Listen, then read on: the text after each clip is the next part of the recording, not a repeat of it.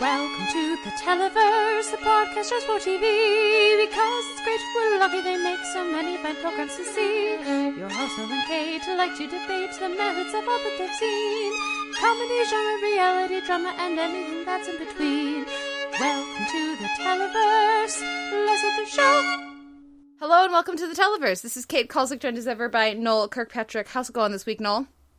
Time is a construct, Kate, and every day has felt like it's just been dragging endlessly.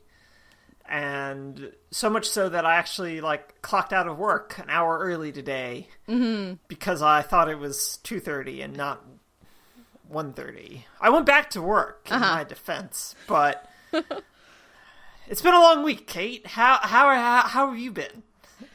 It's been spring break over here, but I've gotten, nothing done that I intended to get done, because, You normally get a lot done on spring break, too. I was gonna get so much. I've got a list here of all the stuff I was gonna get done, and literally, one thing got done. And that's because it was due. It involved rewatching some Salem's Lot, and, y'all, it's still real creepy. It's still real Oh, good. is it? That's good to know. Yeah. Are you talking about the movie or the miniseries? 1979. Okay, yeah, Toby that Hooper. thing's super creepy. Super duper creepy. Yeah. Anyways, more on that next week, maybe? Well, I'll have a thing to plug. Speaking of things to plug, I should mention over at Consequence of Sound, I contributed to their list of the 25 best TV teenagers of all time. Do you have thoughts on who the best TV teenagers are, Noel? Well, I know who you covered, and I think your choice was correct. Oh, thank you. You're welcome. Yeah, so who else was on this list? I didn't actually look to see it since I sort of helped you with yours just a little bit with, details. But who else, made the cut here? Well, I feel like it's spoilers for the listeners, but I'll say, Veronica Mars is on there, Buffy's on there. Yeah. Fred Savage is on there from the Wonder Years. Kevin. Well, sure. No, there's some good. There's an entry from the French Prince. Did anyone from Terrace House make it? Nobody from Terrace House made it. No. Listeners, this week in our Spotlight section, we're going to be diving in with the first part of Terrace House opening new doors, which I dove into this week. Of course, Noel's been talking about it the last, a couple weeks ago. Yeah. I have thoughts about the teenager on this season of Terrace House, but he's not getting on any list of best TV teens. I will say this week, after everything this week, I was a little bit more aware that maybe a blind spot on the list was Darlene from Roseanne, because I haven't seen much Roseanne, so that's I wasn't able to consider that character. Are you familiar with the original 9 seasons of Roseanne? In passing, my mother wasn't a big fan of Roseanne Barr. She was clearly clairvoyant. And so we weren't really allowed to watch it. So I've seen, episodes from across the run, but I've never watched it in any sustained way. It's sort of like The Simpsons, and this Roseanne and The Simpsons are, two big 90s blind spots for me. Okay. Yeah. We will be talking about Roseanne, listeners. The show, the character, the person. That'll be a little bit later. But we should talk about a little bit about the news this weig. Roseanne's already been renewed for season whatever. Yeah. Got insane 11? ratings. Yeah, massive, huge. It got NBC trying to make it 90s by math or what was it, by science or dark magic? Science or magic. Yeah, ratings. But more exciting for us and for all the stupid hot takes I saw out there that you need to be educated on the rest of the TV spectrum right now.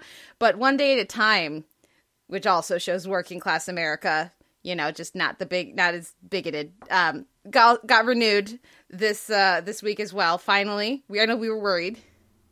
Yeah, we were worried, though my person pointed out that their potential of, holding back a renewal is basically just a large marketing ploy to get people to write about it more and drive more people to watch it, which, feels right for Netflix. Yeah, that does feel like the thing they would do. They also renewed Queer Eye and Nailed It. That's the baking show. Do you know about Nailed It? I know nothing about this. Is this the one where they mess up, or? Yeah, this is the one where they take, not particularly great bakers, but decent home bakers, but we're not talking bake-off level here. Right. And have them attempt to replicate super fancy baked, creations in a short period of time. And they inevitably fail miserably, and they reveal their creation and just go, nailed it. Nailed it. Sure. And people seem to really like it. I was not enthused. I watched an episode and went, okay, but why I could watch people be really good at baking while also being really funny and self-deprecating and warm and kind, and like, why would I watch this show which is also making fun of them at the same time? So that's me, but I think it's just I'm too serious. Maybe a lot of people seem to really like it. You're a very serious person. I'm a serious person. I've always said this about you. Yeah, too serious. I need to get a little more lighthearted. We also had renewals this week for Brockmire. Brockmire got renewed for 2 more seasons, which I was surprised by. But I had to look up what Brockmire was because I had already forgotten. Oh, wow. And SWAT and SEAL Team over at CBS got renewed. So, Strike Back got renewed for another season, too? It did, to absolutely zero fanfare, except for Caitlin from TVGuide.com, who's very excited. Well, good. I'm glad she's excited. Yeah. I'm glad she's excited. But the big thing, again, for us, very happy, One Day at a Time is coming back. Irritated that we fell into the ploy of Netflix, but I honestly wouldn't have been surprised if they had canceled it, because they right.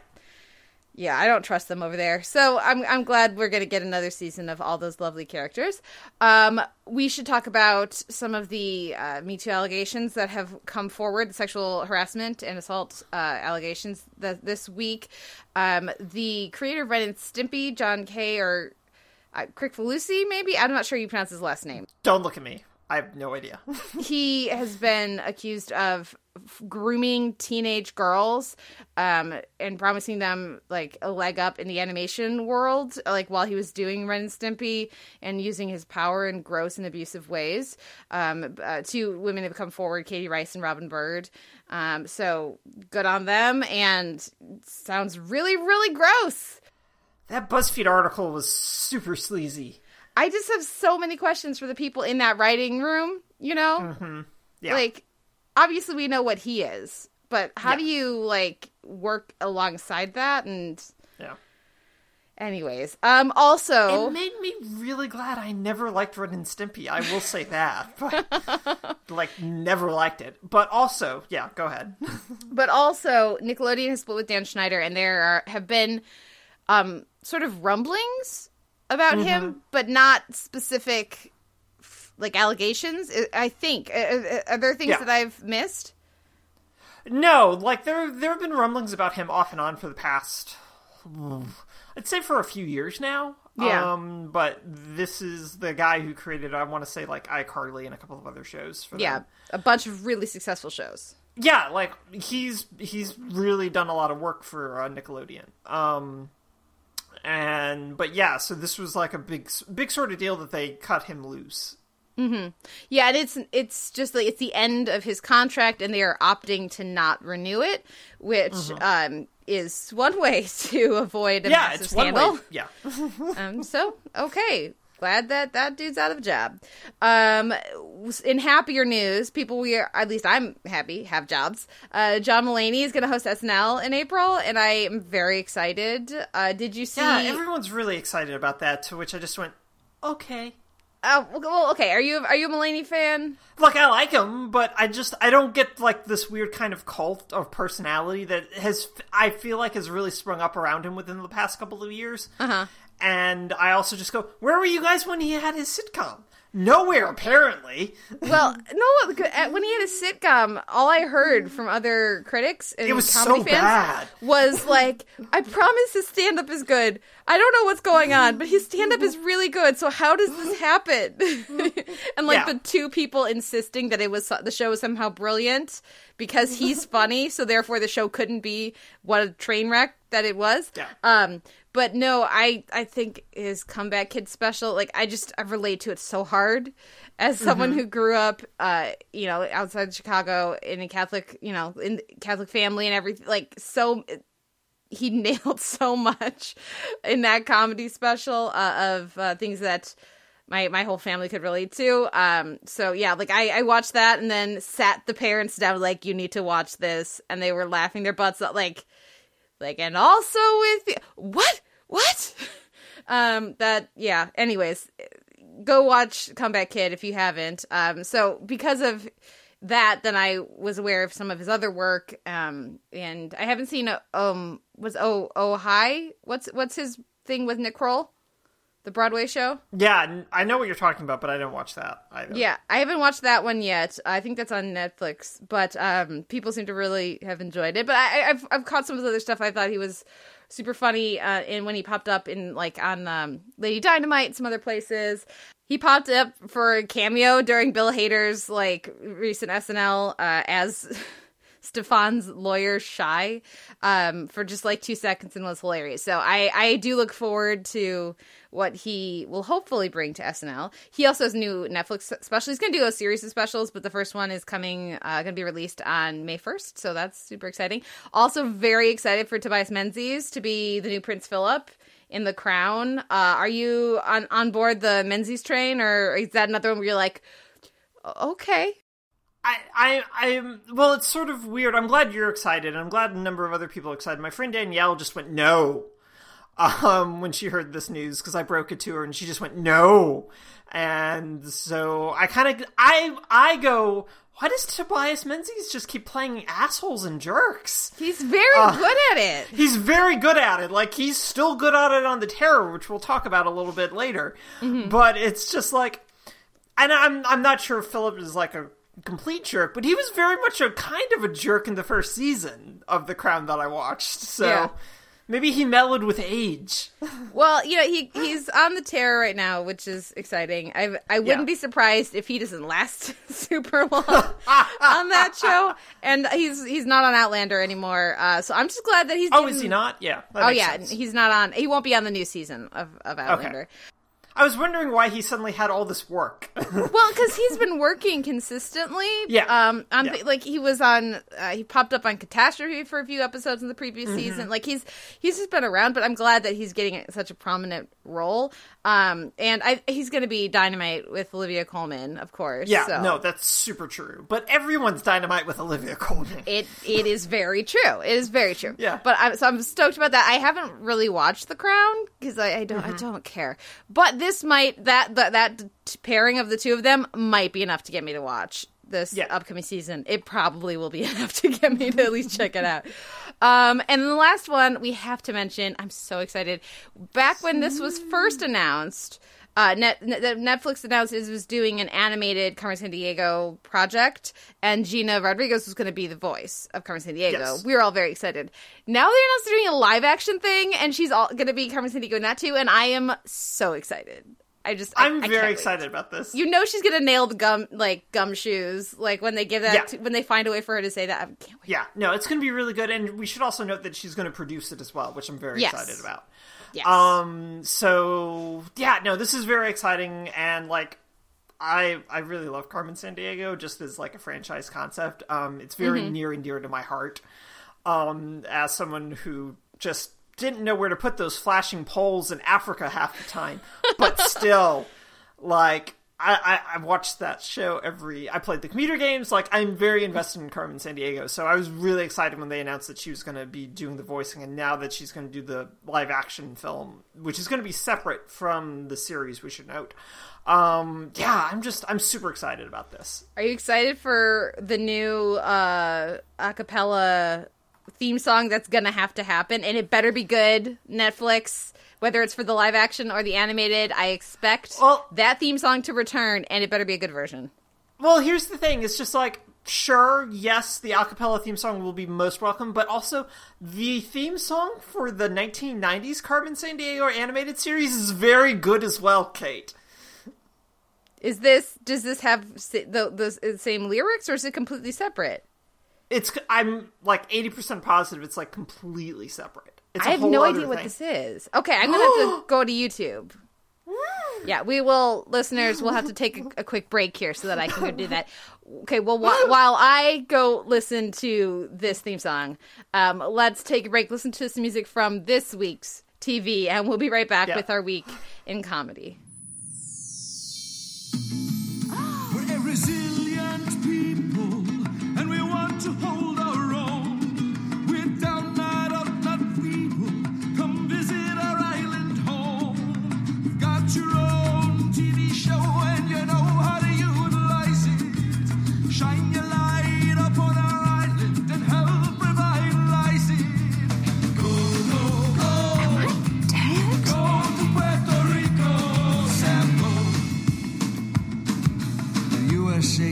our resources, exploited us for all we have. But when we need you, you ignore us. You Puerto Rico's deadbeat dad. Go, go, go. Go to Puerto Rico. I feel like you're trying to tell me something. Go to Puerto Rico. But what can it mean? Go to Puerto Rico, Sam. Oh, you mean go to Puerto Rico? Just go. This week in comedy, we're going to talk about the premiere of Roseanne, Season 10, 20 Years to Life, and Dress to Impress. Then we'll talk about the premiere of Splitting Up Together, their pilot. Alex Inc. had its premiere, The Unfair Advantage. Barry premiered over on HBO, Chapter 1, Make Your Mark. I'll talk a little bit about the Silicon Valley premiere, Grow Fast or Die Slow. Then we have some finales. The Detour had a season finale, The Escape, and Grownish had a season 1 finale, Back and Forth. And then we'll round things out with Full Frontal with Samantha Bee's Great American Puerto Rico hour-long special.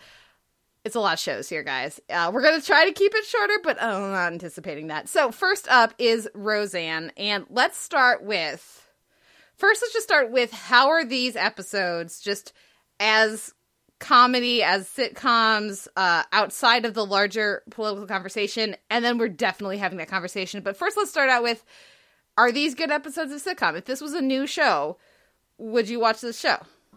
Maybe. Like, I think some of the jokes land fairly well. I do think, like, especially some of the caricature stuff regarding Jackie is really broad. Like, on multiple levels of, like, a life coach, which is a very tired joke at this point. Mm-hmm. Or just the general caricature of her as a Hillary supporter is also very sort of, like, it's very broad. Mm-hmm. But I liked, like, a lot of those stuff surrounding Gilbert's character, Darlene, and her kids, I think really works pretty well. Mainly, like, their core sort of relationship, I think, works really well. And it's still really funny in terms of, like, John Goodman can basically just not do anything, and he's terrific. It's really kind of stunning, and you also notice how just really bad of a performer Roseanne Barr can be sometimes when everyone else around her is really, really good. And you get that with Metcalf, who's selling the bad stuff, and you get that with Goodman, who just, as we've known for decades now, can just do anything. But I think overall it's funny-ish in places, and I would probably watch more of it. How did you feel about it? Yeah, I think, basically, this is overall a really good cast, and even when it doesn't seem like they're trying, they're gonna be really funny. So like and clearly there's such a strong chemistry and rapport with this ensemble as well that like if this was a new show, we'd be remarking on the chemistry of the ensemble and like how well they all fit together. So yeah, I would be like maybe. Especially with there being a bunch of finales coming up, already having happened or coming up, I'm open to a show that wants to actually have a conversation about a family very split over politics and the state of the country right now. So if this felt like a show that wanted to have an honest conversation about that stuff, that would be really enticing to me. And that'll lead us right into one of my two big bones I have to pick with this, which, the first of which, I'll just mention and we can talk about it later more if you want, but the coverage around this has been terrible. Like the write-ups, horrible. It's been horrible. Let's just dig into it right now, because it's sort of ridiculous and horrible how everyone's just been like, oh, finally, a look into the middle class. Or, like, either working class or middle class, depending on how you want to parse those. And most writers don't really dive into that and use them interchangeably. But, yeah, it's just kind of bad. Really bad. I've seen a lot of hot takes from people who aren't TV critics, who don't watch enough TV to really know what's going on in network sitcoms right now, and especially if you add in streaming.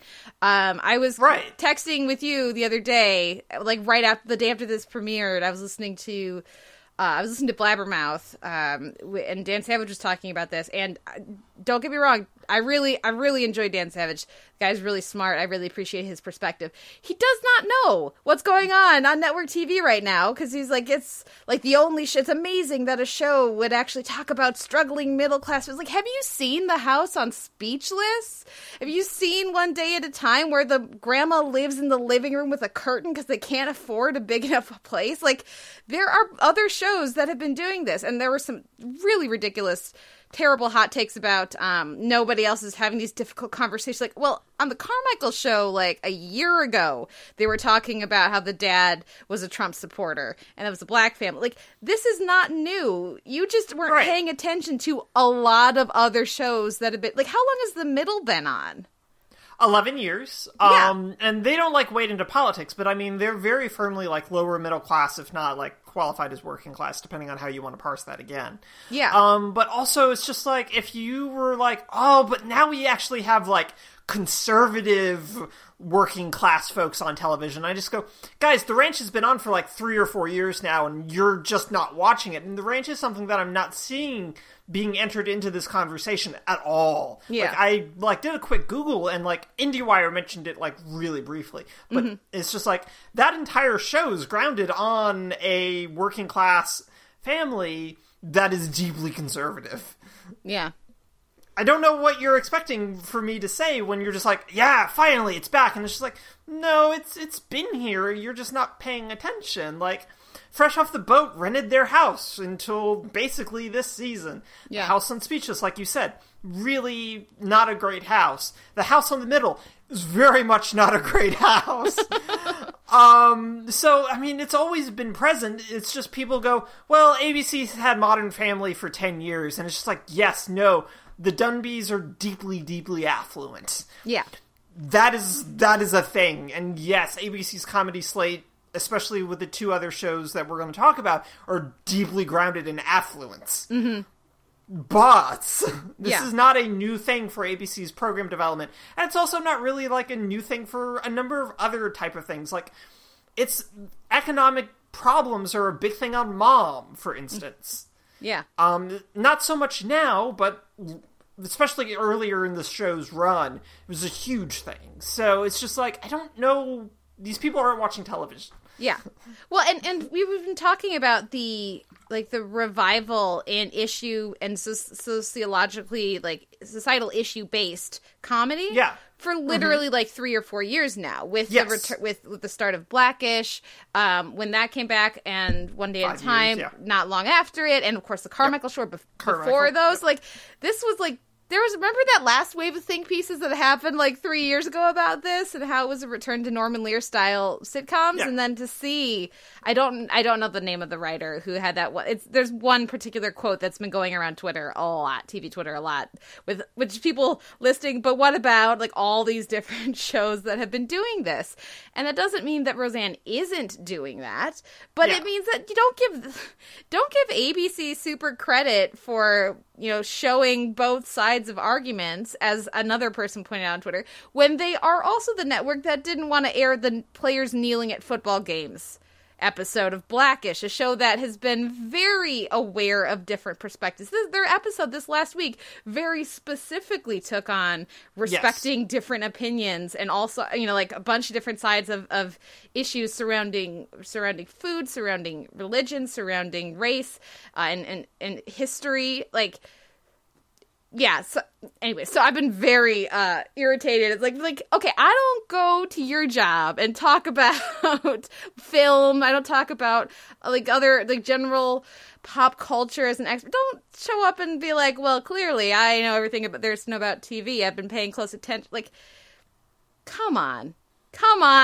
Stay in your lane. And if it's not your lane and you have opinions, then that's great, but don't try to speak authoritatively. Be like, in my experience, or it seems like, or isn't it interesting how not.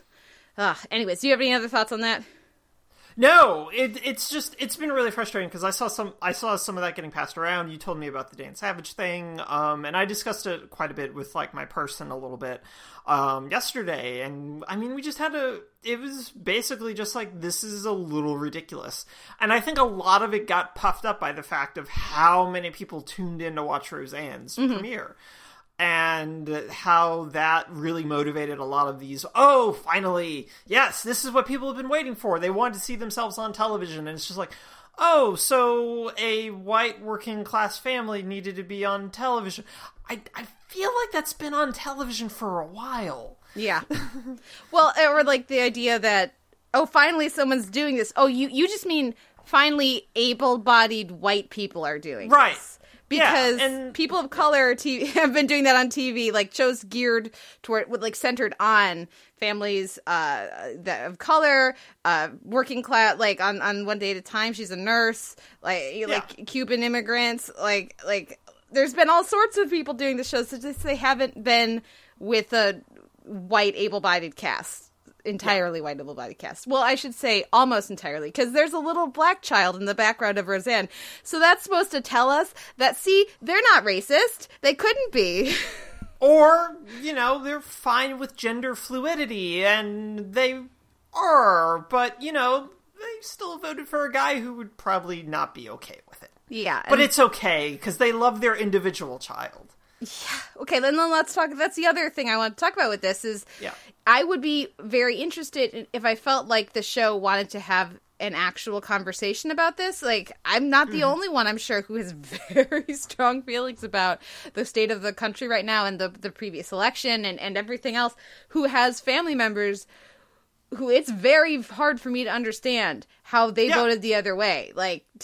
Breaks part of my brain and has me questioning, really fundamental things that I know about, these family members or acquaintances and friends, it's break my brain kind of hard level of things. I don't feel like the show has a genuine interest in doing that because it feels like it's basically kowtowing to Roseanne Barr's politics, which don't match at all, in my opinion, with Roseanne Connor's politics and the rest of the history of the show. And it doesn't seem interested in that disparity or in showing what happened to move Roseanne from being a very liberal and progressive voice to being such a staunch supporter of such a destructive and backwards, meaning wishing to move backwards force. And the belittling of Jackie, I think, is one part of that, but also because the show refuses to go on the record, in these first 2 episodes at least. They make such a big deal about this tension between Roseanne and Jackie, and it's great that we see Darlene trying to facilitate communication and healing. But the show won't tell us who Darlene voted for. The show won't tell us who anybody else in that family voted for. Yeah. Because I think they just want us to not think about it. Yeah. And I think that the other aspect of the tension is the fact that the relationship between Jackie and Roseanne is just resolved too tidily.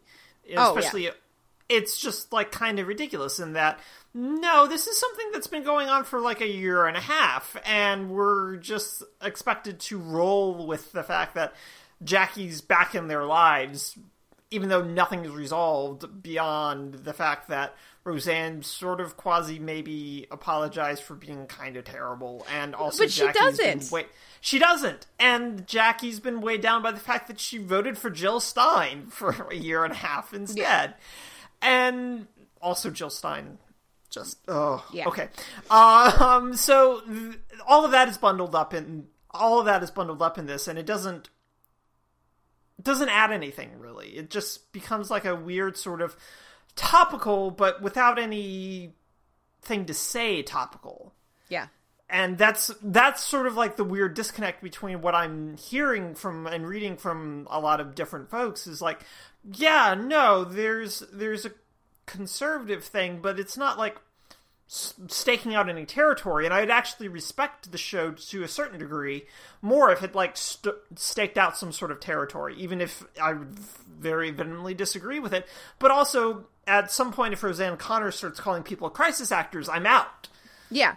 Well, I don't think the show will have the guts to share Roseanne Barr's politics to that level, which is something that...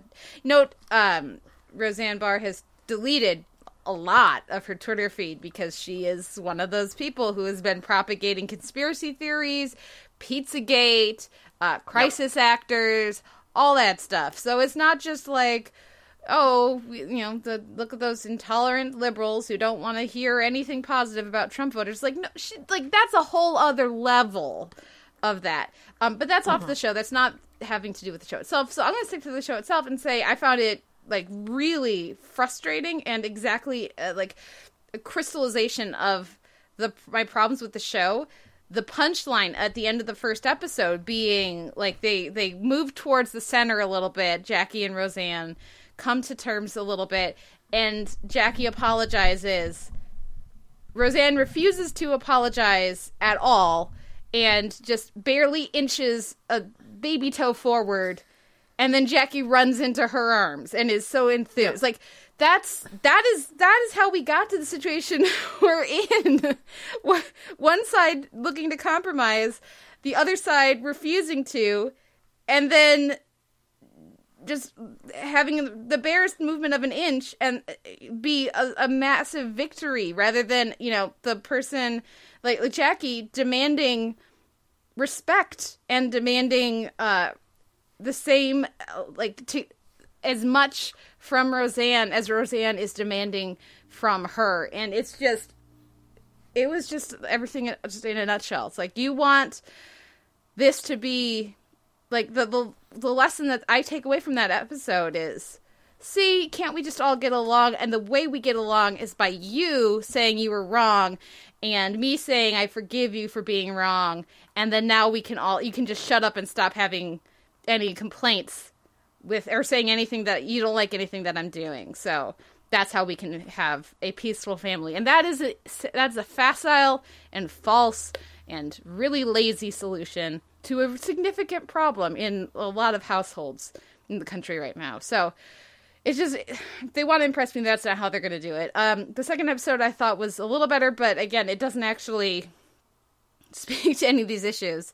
It's just like my little special grandkid is worthy of protection and rights and care and consideration, but the overall group of people in the country aren't. So or not seeing the disconnect there, and the show doesn't acknowledge that they don't see the disconnect in any way. So it's not interested in the fact that there is a disconnect. So it's not.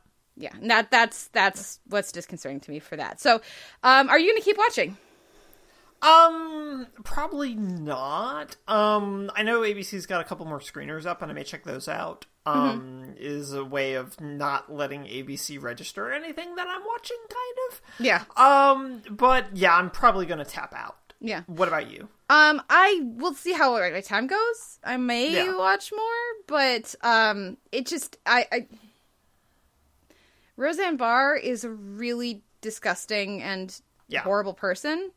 And I find it hard to support through even just my discussion around a project of hers. Like, I find it hard to do that. And again, like, it's the thing I go to when people ask me if I've seen the latest fill-in-the-blank movie or show, like Woody Allen or whatever. Like, no, because there's plenty of art by people that I don't find abhorrent that I haven't seen yet. So why would I prioritize that? And that's not to discount the fact that Sarah Gilbert is actually the executive producer of this and a main, significant force in the show coming back. And it's a diverse group of writers. So it's not just the Roseanne Barr show, but it is her name, it is her face, and it is her. She's the one getting the accolades. And so it's hard for me to marry those two. So we will see. I would not anticipate us talking about it on the show, though, unless something happens to warrant that. Yeah, I think so. Okay, we talked a long time about Roseanne, but we're going to keep it a little quicker here with Splitting Up Together, which is a new pilot, which I thought was actually kind of an interesting idea. A couple gets divorced, and so they keep the kids in the house, and the parents, instead of having the kids go between two houses, the parents trade off between two houses, which is apparently based on a Danish show. I never would have thought of that, but that actually kind of, if you have a garage that you can convert into an apartment, that's actually not a terrible idea. No. Yeah, I thought this was fine. Not that interesting. It probably won't come back for more, but certainly for a comedy pilot, which they can notoriously be terrible, this was solid. What did you think?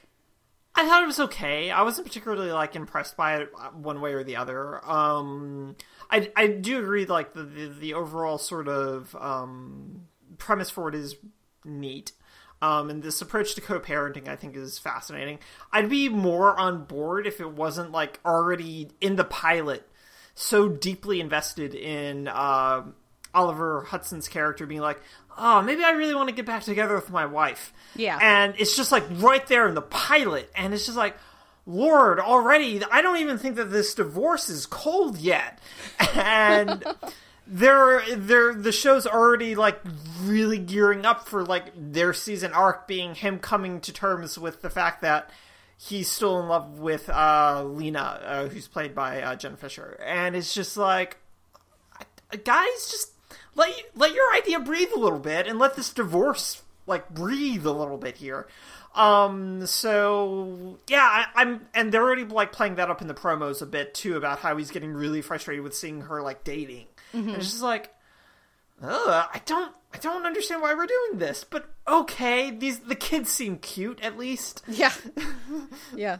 I really enjoyed the part 2 of 3, Centipede Gag, where you can see him in the background fuzzily along the wall. But there's no big payoff for it. But there's no payoff! I was waiting for the 3 of 3, rule of 3, you know, set up, intermediary payoff, big. I was waiting for that to come, like, while he was having his dance lesson or something. Yes, and it never did. And it never did. Not a good sign, guys. Nope. You know? But you know, solid, fair enough. Yeah, you know, it's fine. It's fine. Alex Inc., I kind of feel similarly about that one. This is based on a startup podcast that Alex Bloomberg did when he quit his job at This American Life to start a podcast studio. Gimlet. Are they the guys who did Serial?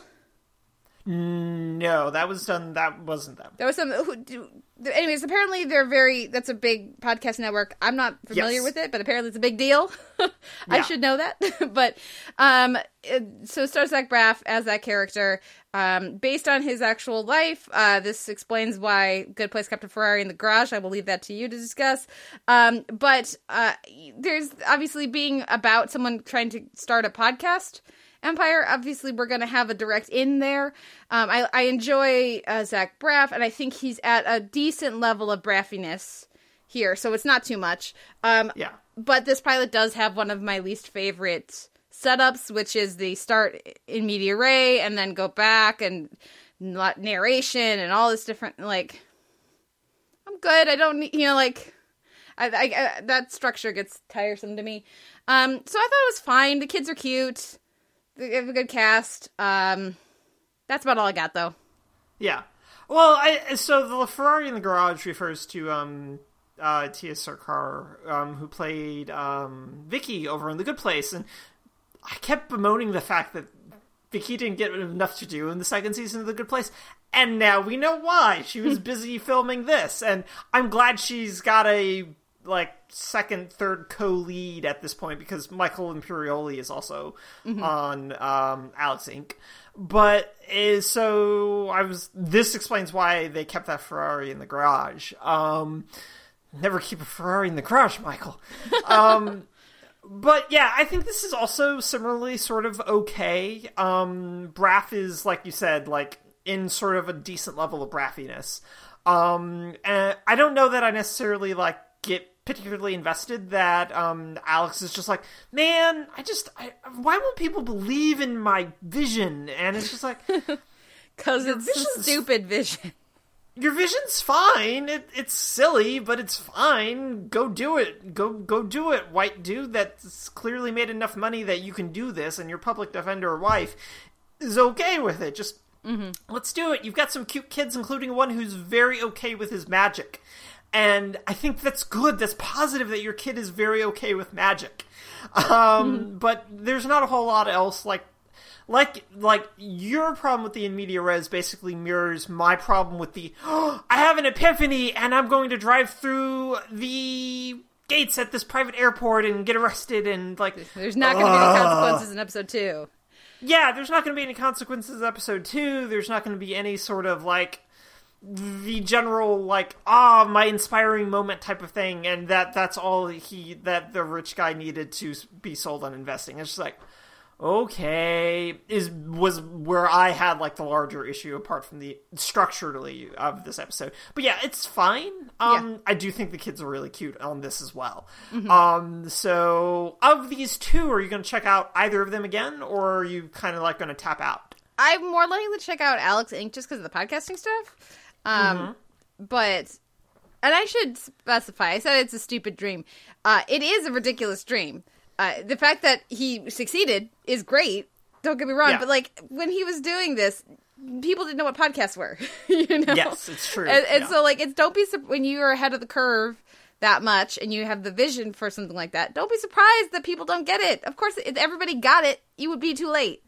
And when you're bad at presenting it too. Yeah, definitely. So I'm more likely to check back in with this one. But we'll see. The one that of these new comedies that I'm most likely to keep sticking around for a while is Barry over on HBO, which is a show about a hitman who decides maybe he wants to become an actor.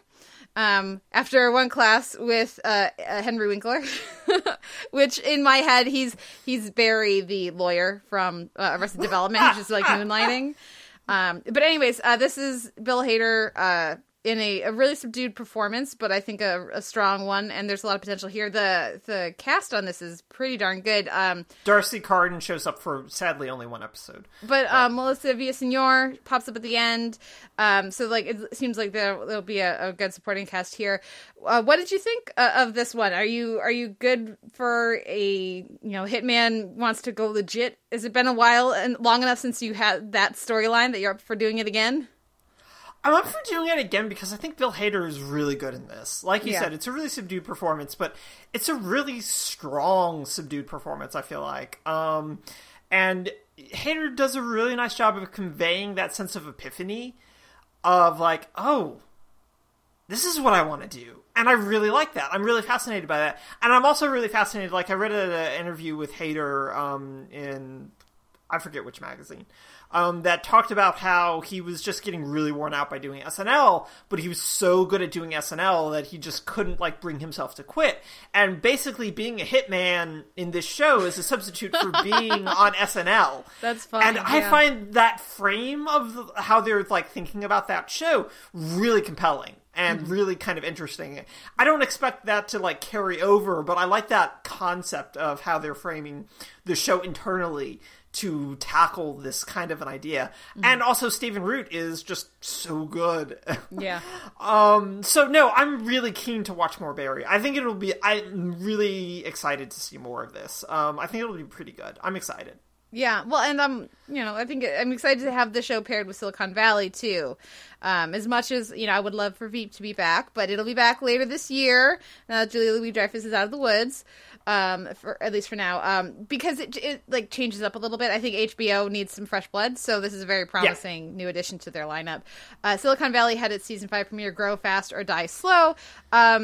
And it was a strong premiere. I laughed several times. There are some really terrific physical like, it's such a stupid, obvious joke, but, like, they're just trying to decide what room to rent, like, office space to rent, and they get they look at this really depressing, dismal room, all fluorescent lighting inside, like a door that, like, really locks the sound in, so there's a constant buzz, and everything is, like, just depressing, and they got these outlets sticking out of the floor, and like they trip over them like really hard twice, but it's just still so, it's like such an obvious thing, but it's just so funny. This cast is good at the stupid physical comedy, so I will watch that pretty much any day of the week.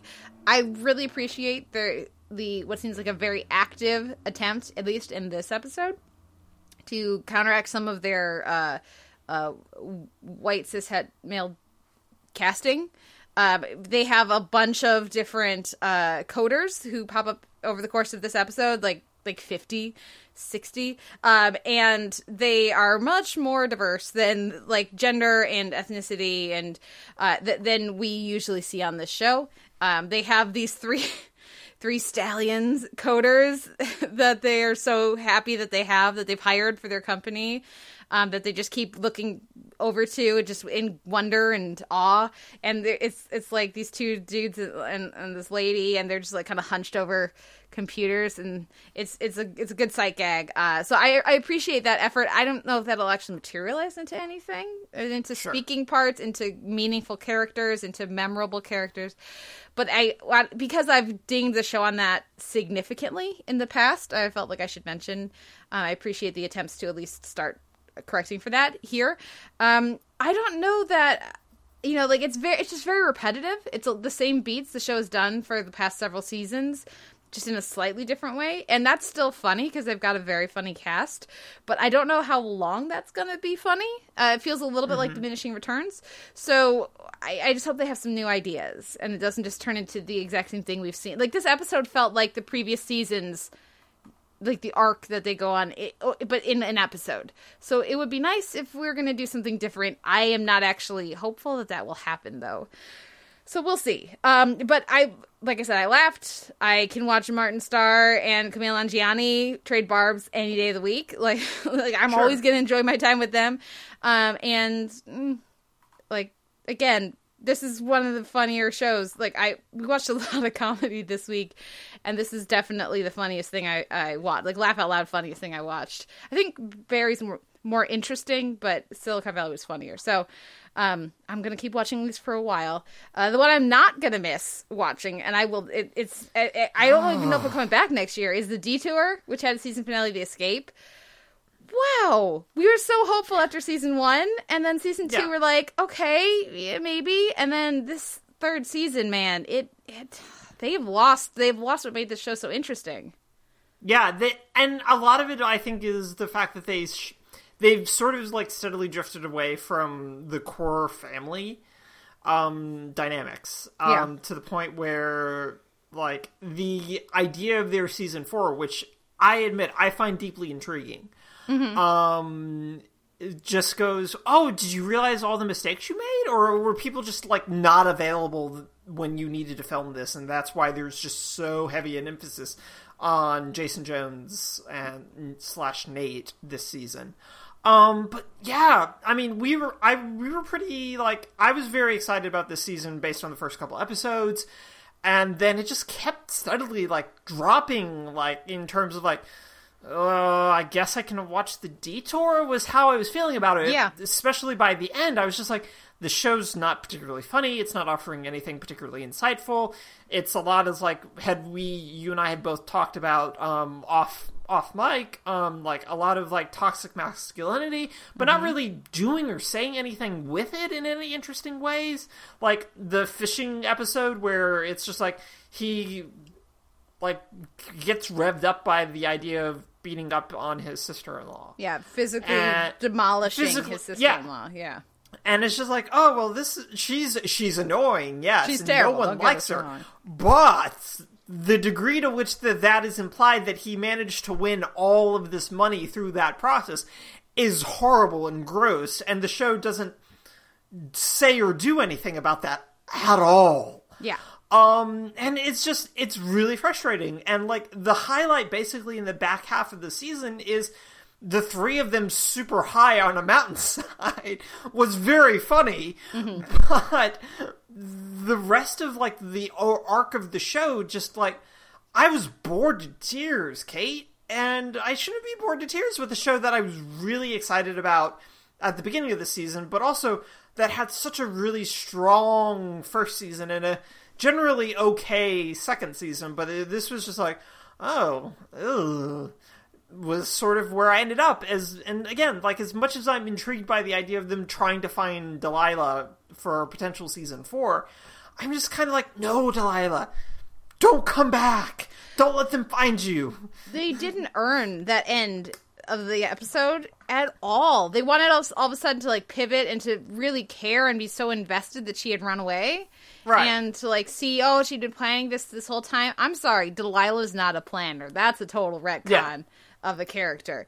And they didn't earn it. They didn't earn it it's at all. It's a very Usual Suspects sort of end, and no, they don't earn it. No. And so, like, it's like, you needed to have been funnier, and you needed to have been, or if you wanted this twist at the end, you needed to have been, like, threading just a little bit more heart. So that you turn the knife at the end, and it's actually, like, a payoff and not just a twist. So yeah, like, ugh. Sorry, Detour. I'm not going to miss you. We'll see if I tune in when it comes back.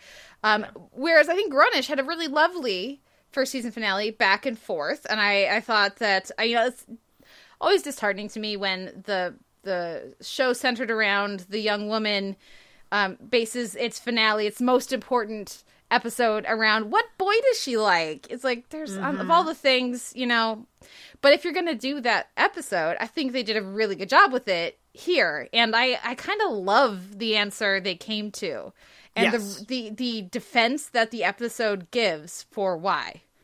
Yeah. And I think that's what sells that. Like, I had the same issue of, like, we're just gonna do this and not an Adderall resolution? Guys, come on! Yeah. Like, that plot just fell away. It gets mentioned, like, in episode, I want to say 8. But, no, it doesn't come back. That could come back in season 2. Oh, yeah, no, it can totally come back in season 2, and it needs to come back in season 2. But the idea that it's Luca, the idea that this sort of disrupts her world in some way, but in a positive way, and in a way that she was just like, you haven't said anything bad about him at all. And that it sort of, like, it expands your worldview in a way that makes sense for you. And the resolution is what makes it good, frankly. If it had been Cash or Aaron, it would have been like, well, that's fine, I guess. Not Cash. It couldn't be Cash. No, it couldn't be Cash. It was more so like, which of these series regulars are you going to pick? Yeah. But if it had been Aaron, it would have made for, like, a season of weird sort of mismatch of Zoe sort of, like, having to pretend to care about things that she does care about, but not nearly as deeply. Well, and Aaron has a lot of growing to do. Yeah, that's also, like, super true. He's the older of the two characters, but Luca is much more, and, like, you could argue Luca needs to get some things screwed on, parts of his head screwed on better too. But Aaron, at least in relation to Zoe, he inspires her to be passionate about what he cares about. Yes. Luca inspires her to be passionate about what she cares about. Yeah. And the way the show articulates that is powerful and really satisfying. It really, it's like, because of course you think of other episodes that have done this, like the Felicity, where's she going for summer break, like cliffhanger and then next fall premiere. Other shows have done this, and that is not a perspective I've seen those shows really think about. And I mean, come on. Aaron still has that horrible rat tail. Clearly he's not ready. He's got some maturing to do. You can't be getting with that guy if he still thinks that rat tail's a good decision. But, any other thoughts on Grownish? No. Okay, I've broken Noel here. Let's pivot on me breaking Noel to all of us, so many of us, contributing in our own small American ways to breaking Puerto Rico. Full Frontal with Samantha Bee had their much hyped hour-long Great American Puerto Rico special. Did this live up to the hype for you? I don't know that it lived up to the hype necessarily, but I really enjoyed it all the same. I think I was waiting for more in-depth stuff than what we ended up getting. Which I think they decided to go for breadth instead of depth, to show various recovery efforts, to highlight certain organizations. And so I really liked that sort of thing. And so I appreciated that. But at the same time, I would have been like, I would have really preferred a really bigger, like, exploration, particularly of, like, the blockchain stuff. But also, like, the discussion around statehood versus independence and what all of that meant and means. And that got really sort of pushed aside in favor of some fun jokes about providing alibis for congressmen or getting your picture taken with a famous celebrity. Yeah. And so I think it was good. I think it was a good snapshot, but that's what it was a snapshot. A good snapshot, but the snapshot all the same. How did you feel? I agree, and I think that, I don't begrudge them all the big, like, media push they did for this, even if just to remind people, hey, there's still a thing happening in Puerto Rico, like, it's still a problem, and, you know, like, when the one person in the interview talked about how we're not that far away from hurricane season again, it's just, like, that was just so depressing. I was like, crap, of course! How did I not think of that? But of course, oh my god. I would have, so I think this was fun. It was a strong episode. When the creatives, when the writers and the directors and the interviewers and editors and everybody is passionate about something, particularly passionate at Full Frontal, I feel like that comes through, and that did here. I really appreciated what they did as far as just like it's a good episode. It's interesting. I'm glad somebody is like interested in doing this. I would have preferred a much more granular, in-depth look. You know, at fewer things, or even like, you know, HBO or somebody like commission a miniseries with, I don't know, John Oliver's people or Sam Bee's people, or just like put together your own group of people to really examine this. I feel like you could do a really funny and really interesting deep dive on so many of these issues that they brought up in this episode, and have it be absolutely captivating and well worth the time and well worth the resources. And you could probably get a bunch of nominations. You could probably get some, especially documentary series or late night series nominations, HBO or, Netflix or somebody. So that was, it did, after all the hype, it did feel a little underwhelming because it was like, oh, it's just like the normal show. They don't go into, it's just longer because there's more issues to talk about, but they don't go into much greater depth than they usually do. Like, I would love a special just about the arguments for and against statehood. Yeah. Like, that would be fascinating to me. Yeah, I think so too. And the fact that they didn't really dig into that, I was just like, this is a very missed opportunity here. Yeah. And again, I think that I think your point about it being a way to just keep awareness, I think is important in and of itself. I mean, she was on Colbert on Monday or Tuesday to promote this. So, I mean, like, they were really trying to push this to get a wider audience. And to continue to raise awareness of it, which is in and of itself really important. Yeah. But yeah, I mean, if it helps, and I don't know what their ratings are, maybe they also need just more ratings more eyes just to keep the show on. I don't know how it's doing. Yeah. If that helps, then great. Maybe they'll do more specials like this, but yeah. Anyways, I enjoyed it. I'm glad that they did it. I hope that they can go deeper in the future, or if they have the opportunity. Yeah. What wins your week in comedy? Can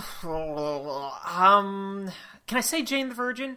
I really like Jane this week too, yeah. I really like Jane this week. We didn't talk about it, but it was a really, really good, really, really powerful, really sweeping sort of episode, and also very funny. So I'll give it a Jane this week. And I want to throw, like, because the thing is, we didn't have new things to say about it, but it was really good. Right. It was so good, yeah. I gotta mention Brooklyn Nine-Nine. How hyped are you for their 3 Minute Adina episode they're doing this Sunday? I'm very excited. I'm so excited. Listeners, if you don't know what 3 Minute Adina is, well, like, you need to go watch Homicide. Just go watch that episode. I'm pretty sure you can find it streaming somewhere, legally or otherwise. And it's an amazing Homicide episode featuring Andre Braugher's character Pembleton. This week on Brooklyn Nine-Nine, coming up, they're going to do that episode, basically the comedy version of that episode, with Jake and Captain Holt and guest star Sterling K. Brown. You know it's going to be amazing. I enjoyed their episode this week. I've been enjoying them as they come back. But I think, and also shout out to Bob's, which had a really funny episode as well. But I think I'm also going to give it to Jane the Virgin this week. And the feels are strong. The feels are strong. Many feels. Pretty solid directing by Justin Baldoni. I think his directorial debut, actor who plays Raph. But yeah, strong feels over at Jane, even if we don't have new things to say about it. Now we'll take a break and come back with our week in genre and drama.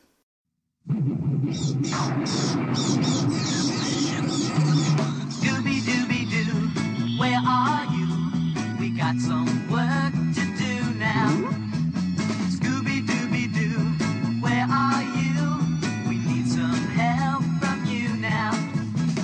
Come on, Scooby-Doo, I see you, pretending you got a sliver. You're not fooling me, 'cause I can see the way you shake and shiver. You know we got a mystery to solve, so Scooby-Doo, be ready for your act. Don't hold back. And Scooby-Doo, if you come through, you're gonna have yourself a Scooby snack. Scooby-Dooby-Doo, here are you. You're ready and you're willing. If we can count on you, Scooby-Doo, I know we'll catch that villain. This week in genre and drama, we're going to kick things off with the premiere of The Terror, Go for Broke, and Gore. Then we'll go over to Agents of S.H.I.E.L.D., The Devil Complex, Supernatural, Scooby-Natural. Then we'll talk briefly about Arrow, The Thanatos Guild, before we round things up with The Good Fight, Day 429. No Drag Race this week. I'm sure we'll have thoughts on it next week. But, didn't have new things to say. Other than their guest panel, their guest judges have been really good. Have been really good. They've lived up to the preseason hype, and just the season in general. It's just such a take up from the All-Star season. Anyways, more on that when we have more to say in a different week. The Terror premiered. I've seen one of these two. And my note here is episode 1 already has me talking at my TV. You're doomed. For anybody who hasn't seen Cannibal the Musical, that's an old prospector saying that they're all doomed, and I'm very excited about it. Yeah, I was talking about it with Alex Inc. how I don't like the in media res openings. Yeah. Works great here, though. Yeah, no, it works totally great here. But it also helps, this is a fictionalized account of an actual expedition that went horribly awry. And they never found the ships, they never found the people. Well, they did find the ships eventually, but it took until the 1980s. Yeah. It took until global warming really kicked in. Yeah. To find the ships. I think it was the 1980s or 1990s when they actually finally found the Erebus and the Terror. Yeah. I've heard about this. They did a episode on stuff you missed in history class or something, or stuff you should know. Yeah. Sorry, go ahead. Yeah. No. So, they actually eventually found the ships and found evidence of, scratched bones indicating cannibalism at some point. Yeah. But so the Terror takes place in, the mid to late 1800s, I want to say. I can't quite remember. Dealing with the Terror and the Erebus, trying to find the Northwest Passage. And not listening to Jared Harris is never a good idea, people. Yeah. Listen to Jared Harris. Have you seen him? Always listen. Come on. The guy drips sincerity. Yeah. So, this involves, two ships, again, looking for the Northwest Passage, and then basically getting frozen in the Arctic.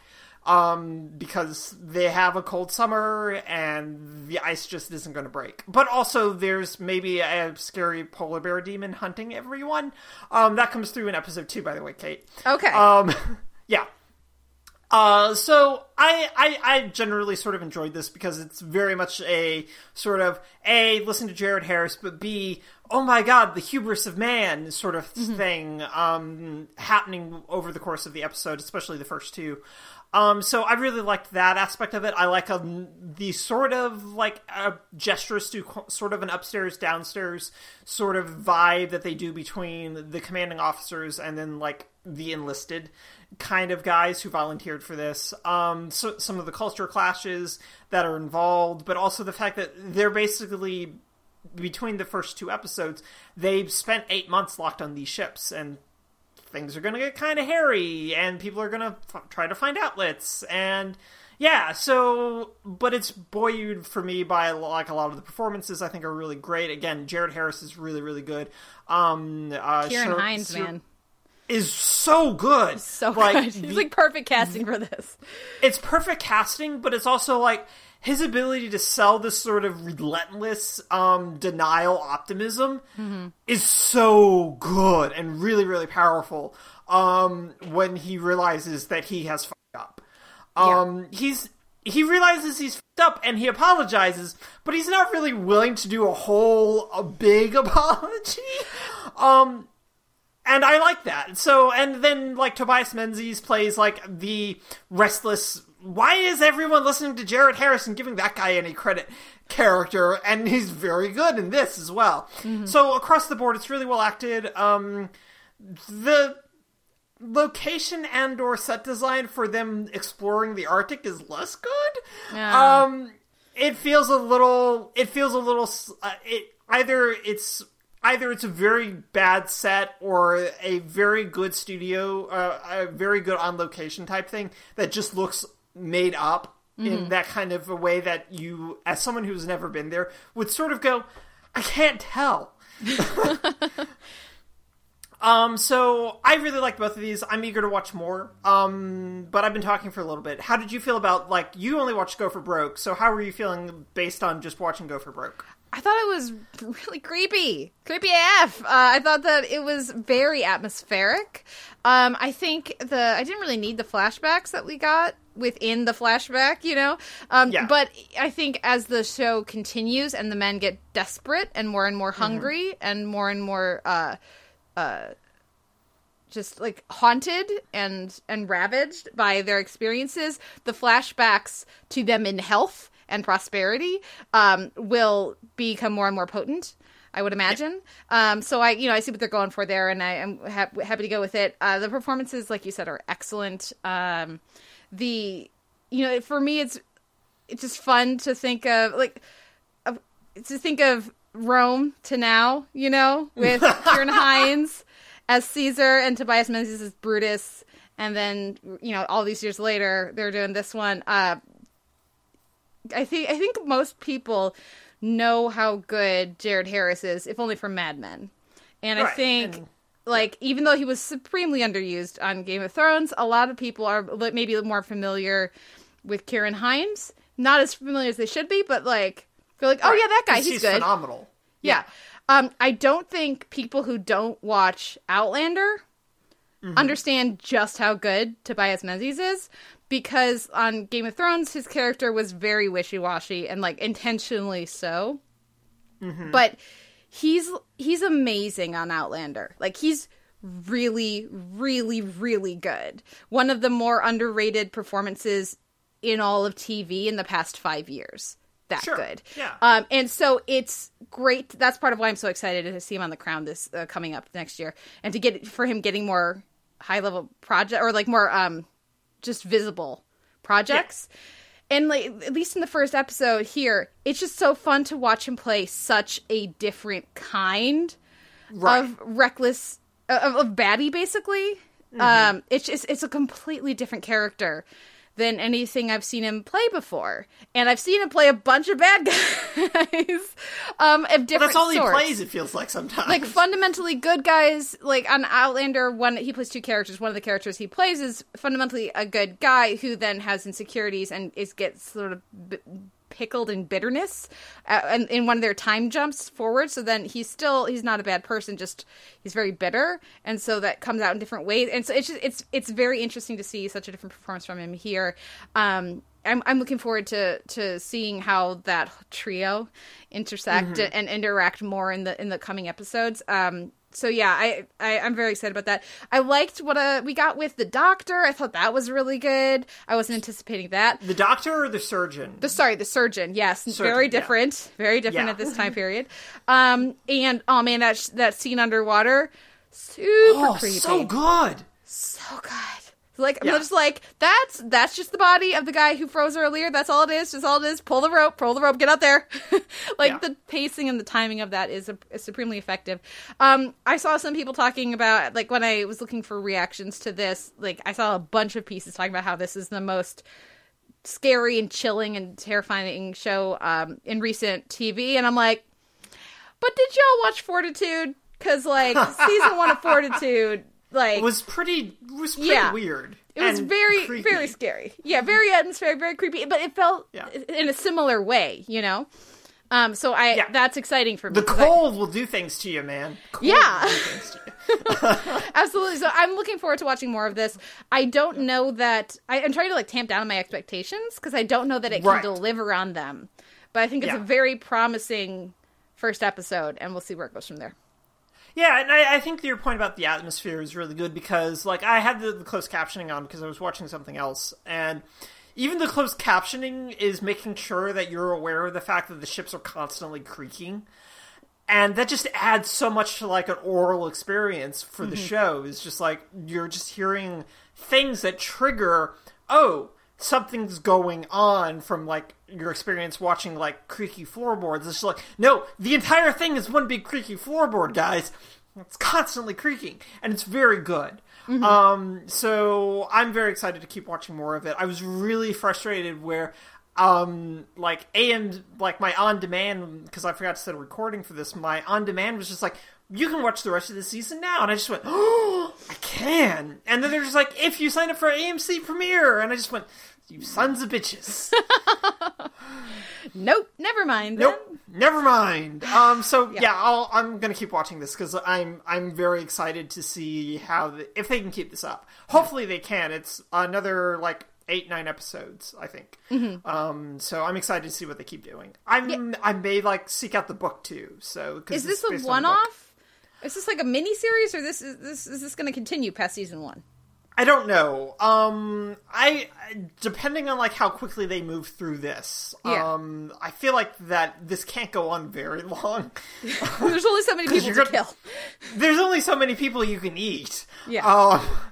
So we'll see. The second episode, I will note, does introduce, some, natives, quote unquote, that, Heinz's character does not, particularly care for, as you will be shocked to know, but Jared Harris's character speaks their language. Of course. Again, surprising no one.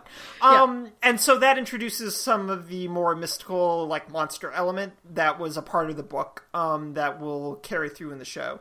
And that comes through a lot more given the second episode's title. Indeed. Yeah. Indeed. Yeah. Okay, well, speaking of horror, we have a little horror connection here. Agents of S.H.I.E.L.D., the Devil Complex, took a bit of a horror turn for part of their episode here. Yeah. And what did you think of that? Were you excited for this return of the Doctor? I haven't seen those episodes. The framework from the last, episodes, right. The framework episodes. So I'm sure I'll have a different perspective on this than you did, but how did this episode work for you? I really, really liked this episode. I mean, the whole Fitz's concerns about Leopold / the Doctor, like, being a part of him really drove a fair amount of the tail end of season 4's, like, anxieties for him. And it's sort of been, like, a part that he's been, like, passingly maybe tapping into, especially when he was being a bad guy, bounty hunter, in a galactic badass type of thing, during the, Kree Future arc. So this idea that the Doctor would manifest as part of this fear dimension type thing was a really good sort of setup for that. And so, well, I was sort of like kind of lukewarm on this whole fear dimension seeping through type of thing as kind of just stupid. To get this kind of a payoff for that concept, I really, really liked it. It was worth it, basically. And so to have that be a red herring for him basically slipping back into being Leopold, or needing to do that to cope with whatever, like, weird stress or residuals type of stuff that he has.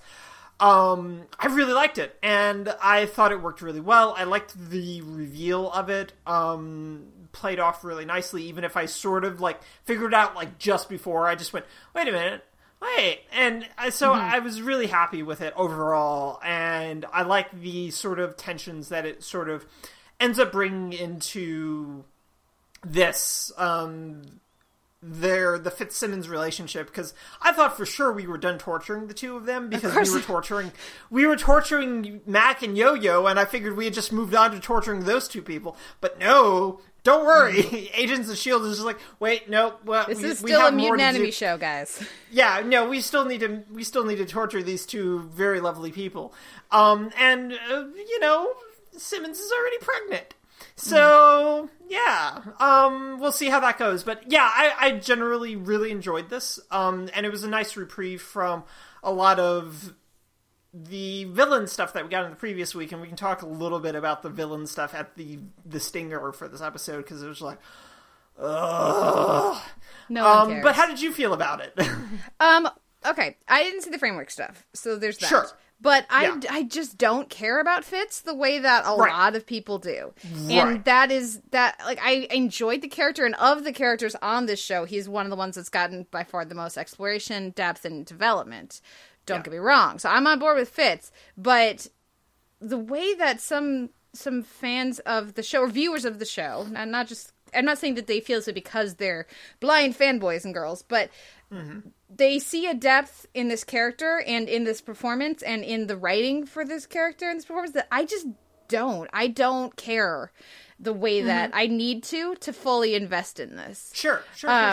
And like, he's having a mental break because he's gone without sleep for days on end, and he's under extreme strain and stress, and like that makes sense, and I think they executed that well. But I wasn't that scared by him or it. I think the direction was pretty effective, like the angles and all that was effective and everything, and I thought it was solid. I thought it was good. But for me, it just didn't pack the punch that I think it would have if I was as invested as so many people clearly are. Like, I'm at like a 7, and I feel like most people who regularly watch the show are at least a 9.5, maybe at 11. And I'm probably like an 8, because I do think that the performance is really good, that he's as a performer, he's gotten significantly better than when the show started. Well, and I was on board with that performance back when he was doing the fades. Like, you know, like when he was first cast, I was like, yeah, nobody else knows who this guy. He's really good, guys. He's really good. Yeah. And I think that I think that performer's gotten really comfortable as they've darkened that character a lot. Yeah. But I do, like, agree that, like, I'm just, like, not at that level where a lot of other people are with it. But I still think that it's worked really well for me anyway. But I'm, like, not much higher than you in my engagement with that, so. But I also thought it was a really satisfying payoff. Like, I was watching this going, oh, okay, so that explains why they did the fear dimension thing, or the stretch that beyond one episode. That explains why the fear things can touch stuff, even though that doesn't make any sense, because they needed to have this fake out here. That explains why we did the reveal about, what's-his-face, the grandkid, so that we could have, so we could have this ending of this episode, like the tension and the promise for better things in the future, even if it's, you know, for all he knows, Fitz goes away and she marries somebody else, you know? Yeah. Especially since she's already pregnant, you know? So there's, it really came together very satisfyingly in a way that it made everything make sense without feeling tidy. And that isn't always an easy thing to balance. So, I like this episode. Like I said, it's not as effective for me as it is for others, but I did think it was a strong episad, and especially compared to last week's episode, because I just don't care about these villains at all. Like, they've done really bad. Like, the villains, I was talked about the Kree, you know, be like, okay, we get it, we all watched Rome, you know, come on. But these villains are way less interesting. Well, the big problem I had with, like, last week's episode was just, like, I totally forgot about that guy.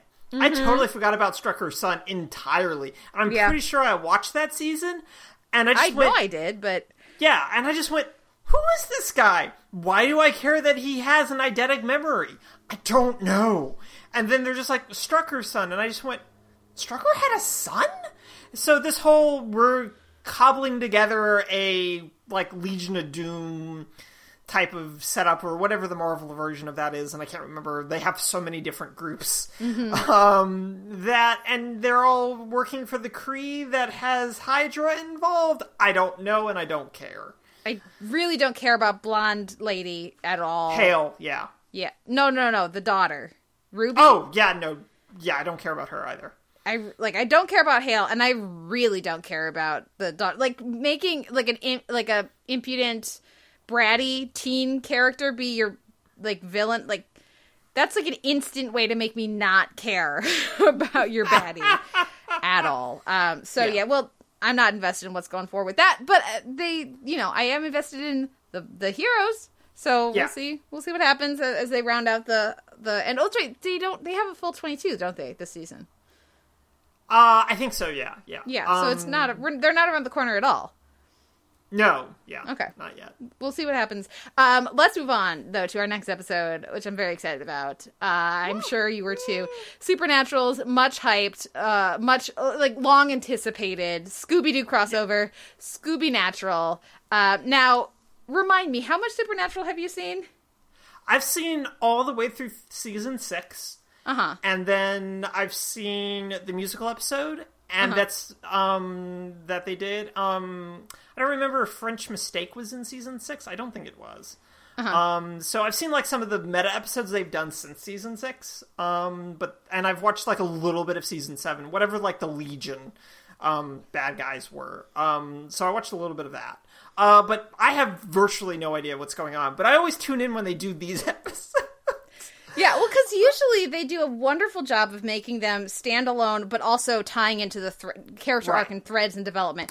They don't even try to do that here. This is straight up standalone. But it, I was like, how are they going to do that? Because they did such a wonderful job with that on Changing Channels, on the Mystery Spot, on French Mistake. They managed to do that in episodes that. How would you possibly make that thematically relevant or relevant to the arc of the season? So I was really excited about that, but they don't go for it here. And honestly, in season 13, in a Scooby-Doo crossover, I'm gonna just go with it. Right, and also you have to consider the fact that this episode's been in production for a year. There's no way that you can have that kind of a built-in thing to what they were going to do this season when they were animating and writing this last season. Yeah, definitely. It just wasn't going to happen. So how did this work for you as a Supernatural episode? How did it work for you as a Scooby-Doo episode? What did you think? I think it works really well as both. Yeah, right? It's just, it's really, really fun. Jensen Ackles is, particularly Jensen Ackles is a really good voiceover performer, and that comes through here really strongly. But Padalecki's also really, really good in this episode as a voiceover performer, but the animation's really, really good. It pops really nicely. The silliness of Dean's ability to make a sandwich shuffle and then open his mouth super wide, and how excited he is that he can do this. It's gold, Kate! It's gold! Yeah. But one of the things I really like about this is, a Supernatural episode, is that it still feeds into a lot of them as kids with really terrible childhoods. No, I know all of this because we were constantly on the road. I've seen all of these. And just that whole idea of whenever they bring in, Dean's pop culture knowledge is always such a delight. So to have that kind of play through here and him be like, it's that guy. And it's just well, then why don't we do something about it? Because we need to defend the innocence of the Scooby Gang. I will take a bullet for that dog. It's just so, I like when they allow Dean to just be pure and innocent, because it's my favorite kind of Dean. So as a Supernatural episode, it's really good. It's one of their funnier sort of meta episodes, I think. But as a Scooby-Doo episode, it's really delightful. In part because I liked how they carried over the resolution of so many Scooby-Doo episodes into the actual Supernatural episode of it was a bad real estate guy the entire time. And it's just this is very good. It's very good. Down to, how much they telegraph it right at the beginning. Right. Right from the beginning. It's just immediately obvious that's what's going on. Yeah. It is. But it doesn't matter because it's so fun and so delightful and so silly. But the fact that they also just kind of gently poke at Scooby-Doo of we could have been hunting Draculas this whole time, and Fred just banging his head against a tree. The breakdown, the nervous breakdown of the Scooby Gang, I thought was fun. I thought it was interesting, the choice to really hew to the company line of the Scooby Gang. I kept waiting for them to make some jokes about Velma, being into Daphne or some stuff like that, and they really didn't. They just were nope, we're gonna play it super super straight to make a pun out of it. But I think that I'm imagining that's probably something that was a deal with like the Scooby Doo people. Right, with that branch of Warner Brothers. And it's funny that you mentioned that, because one of the things I was, like, really remarked by was the fact that this is less overtly sexual than the Johnny Bravo Scooby-Doo crossover episode from, like, years ago, where it's very clear that Fred is very annoyed that Daphne is paying way too much attention to Johnny. And also makes but Daphne, when they are, like, deciding where to split up, deeply implying the fact that we never see Daphne and Fred when they split up, because they're getting it on when they split up. But the Johnny Bravo episode makes that very sort of implicit, explicit, whereas they, like you said, really hew to a party corporate line with this, but in a way that feels very embracing of it, without, like, going over the top.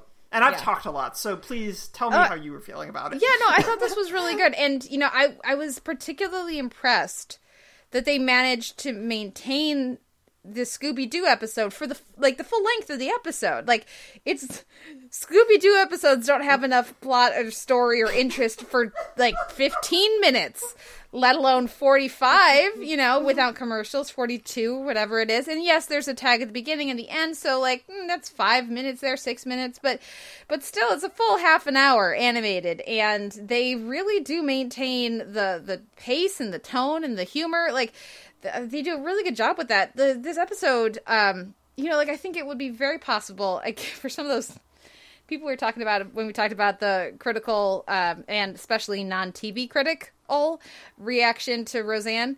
I think it'd be very easy for some pop culture pundits to look at Supernatural and assume that what they do over there is easy, is boring, and doesn't take particular skills, like especially from the leads, the cast, you know, that they aren't great actors or something like that. They don't have necessarily the most range, but they are really good at what they do. Just look at that opening scene. That opening scene, they're fighting a dinosaur, and they sell it. They're fighting a plushie, it's so completely ridiculous, but they commit fully to it, and it totally works. It works in a comedic way, in a comedic Supernatural episode way, but a lot of people couldn't pull that off, and that's why this show is still on the air in season 13, and that's why those guys, the leads, Jensen Ackles and Jared Padalecki, are still very happy to be doing this job, because they keep it interesting, and they get to really, you know, they're willing to just fully commit to episodes like this. I agree that Ackles is a little stronger in this than Padalecki. I think Padalecki is much better with the physical, like, reactions. Like, his best moments on the show almost always are reactions and like little physical tics and stuff like that, as opposed to vocal. So, that's not surprising to me. But I thought that it, you know, overall it worked really well. It was super fun. It's not, like, my favorite of these special episodes, like, by a long shot, because, again, it lacks that depth for me.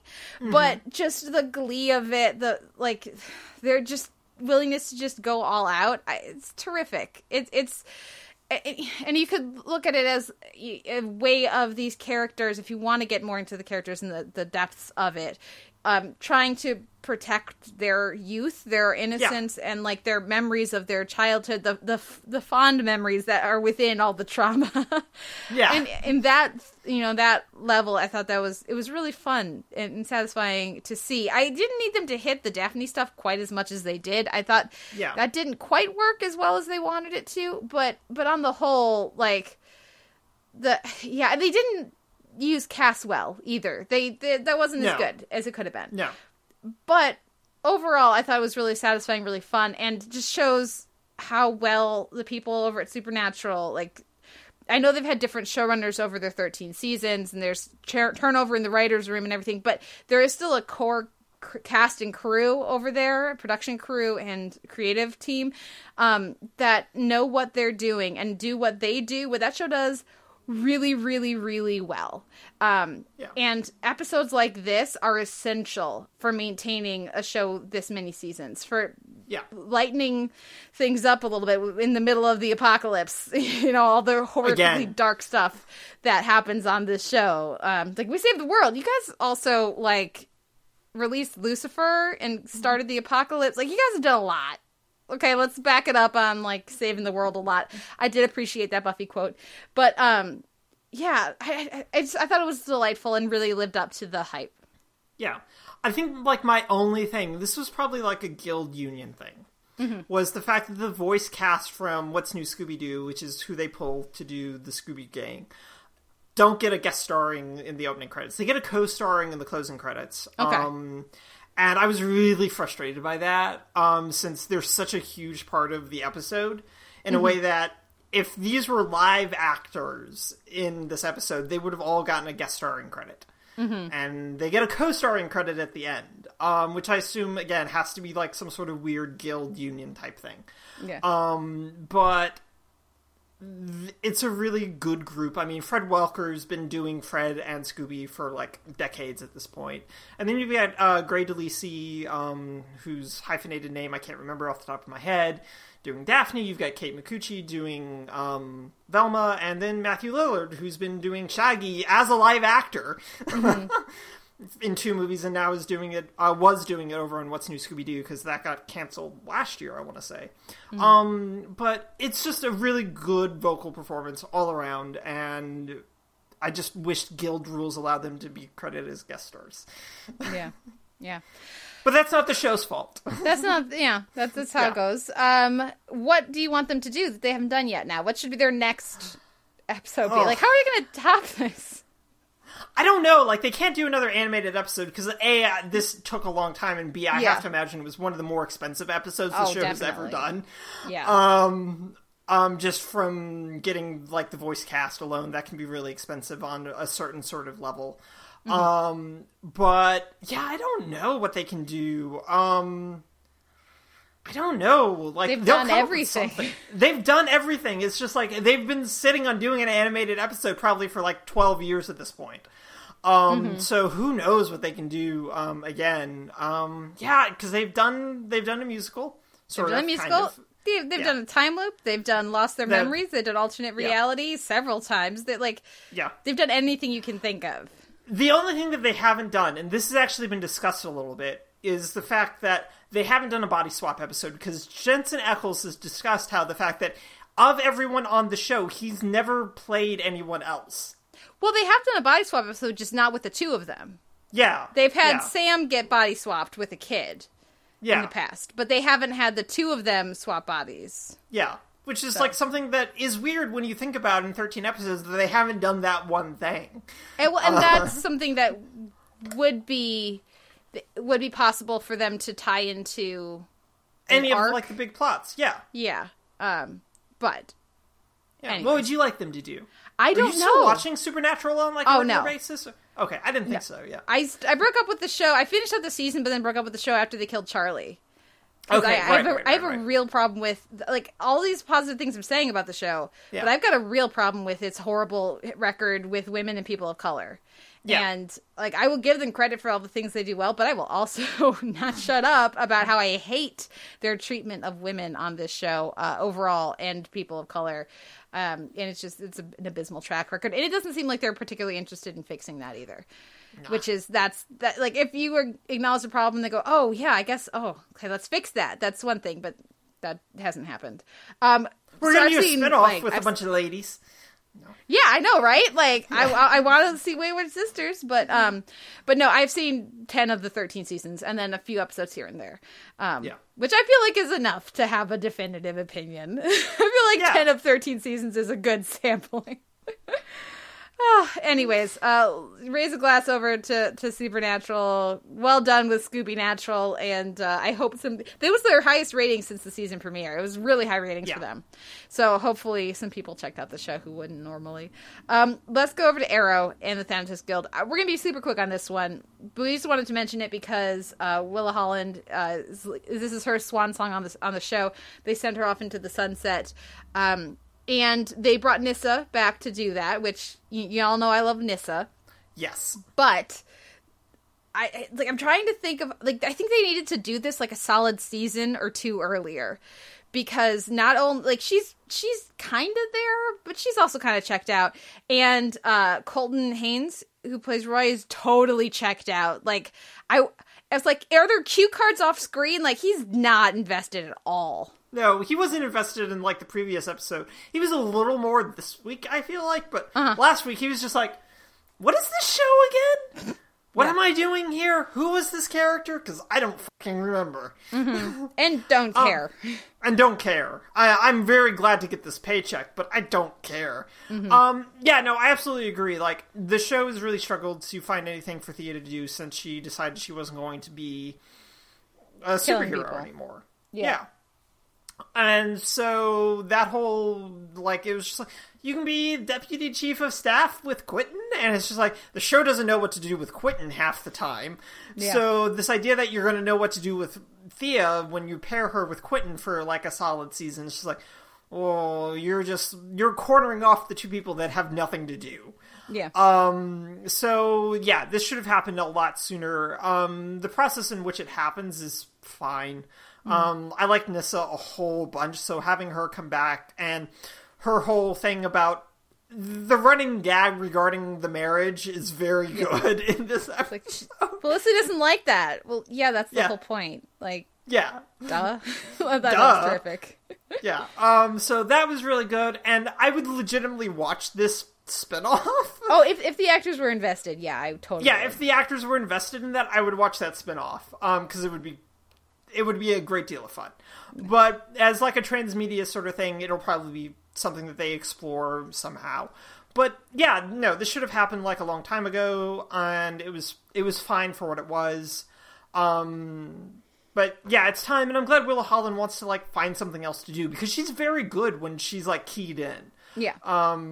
But as soon as she like finds a new project, because even like Mark Guggenheim was just like, we've known Willa wanted to leave for a while. It's been pretty clear. Yeah. Yeah, it's been really clear. We just, she had a contract. Yeah. I will give a shout out to friend of the show, Alison Shoemaker, who reviewed this episode over at the AV Club, and I co-sign 100% one of the things she says in her review, actually most of what she says in her review. But the fact that all of this happens in the course of 2 episodes, like, guys, this should have been like a season-long thread. Yeah, that would have been a so really much more satisfying. Yeah. Yeah. So, but having, like, the guild show, these other assassins show up, and then they they have to search for a box, and then they have to open the box and find the map, and then there's the puzzle of how do you just, like, yeah, that's like, you can do that perfect. It's perfect for episodic TV. First, you find out that there's a problem, then they get told about the problem, then they have to figure out where the box is, and they have to figure out how to open the box. Like, come on. That would have been a much more, and then when she did decide to leave, that could have been a much more satisfying, rather than having it all condensed down. But I did really like the last scene we got with her and Ollie. I thought that was a nice little, and the dialogue callback to the pilot was strong, and all of that too. So we'll see when they have them pop up again, for the finale or whatever. Yeah, sometime at some point. At least they didn't kill anyone. Right, no, that's really good, and like the ninjas can come back, and God knows how much we love ninjas on Arrow. So did you see the promo for next week's episode? Remind me? Apparently Oliver and Diggle are gonna fight, and it's like, oh my god, I'm so tired of all of these people fighting each other. Yeah. I think that this is probably my last episode. I think I'm actually legitimately gonna tap out after this. Yeah. I keep saying that. Yeah. But we'll see. I think it's true this time. Okay, well, speaking of fighting, let's go over to our last episode for the week in TV, and that is The Good Fight, day 429. And this was a solid episode for me. I think I appreciate the previous episodes more, and I'm really looking forward to the next episode, actually. I like the perspective split in this, actually, quite a bit. I thought that was effective, but I just don't care about this Diane stuff that they're doing. It's not working for me at all. And anytime they try to remind me of the terrible, completely out of character decision to have Kurt cheat on Diane at the end of The Good Wife, and then leading to the stuff we see here, it just makes me angry because it's totally out of character. And they spent like a decent amount of time setting up that character and that relationship to then completely undermine it for no reason, just because they wanted to have Diane slap. Yeah. Like, that's it. That's not a good reason to sell out a character. So here, in this episode, and I was reminded particularly of the King's willingness to sell out a character for a moment. in this episode, when they have her sleep with someone who isn't Kurt for the first time, I think we're supposed to assume, since they separated, so that he could show up in the next day. And guys, that's really lazy. That's really obvious. It's not challenging. It's not interesting. And I don't believe it. And you can tell because of how they frame it that, because she rebuffs his advances, and then we cut away, and I think we're supposed to imply that she doesn't necessarily remember a lot of what came next because she was drinking and she's been microdosing. And as soon as they try to play that, I'm going to be pissed off because I don't buy the microdosing stuff. I don't think they've sold it to me effectively. And then, this idea of her being self-destructive and making these decisions that she regrets, and, no, unless they go a full Boy Meets World ski lodge situation where kissing the other person lets Tobanga realize that she doesn't care about Corey kissing the other person, and that it's possible for that and it helps her get over that, which I don't think they're gonna do. And yes, guys, I did just compare The Good Fight to Boy Meets World. I don't think this is gonna work for me. Yeah. But the rest of this episode, I thought the stuff with the teacher was well done, even if I was raising an eyebrow at how they were getting paid for that. And I thought the stuff with Luca, especially after not getting enough time with Luca in the previous episode, I thought it was nice to have her a little more front in the ensemble here, a little more forward in the ensemble here. I'm not super invested in this secret baby, but we're not going to tell him drama. That seems really stupid. Yeah, I don't know where that decision came from. It's a bad decision. It's worse than the microdosing self-destructive behavior, but those are still bad decisions too. I'm not crazy about that. And I don't know that I buy Luca making that decision either. No, I don't either. Not at all. I don't buy that.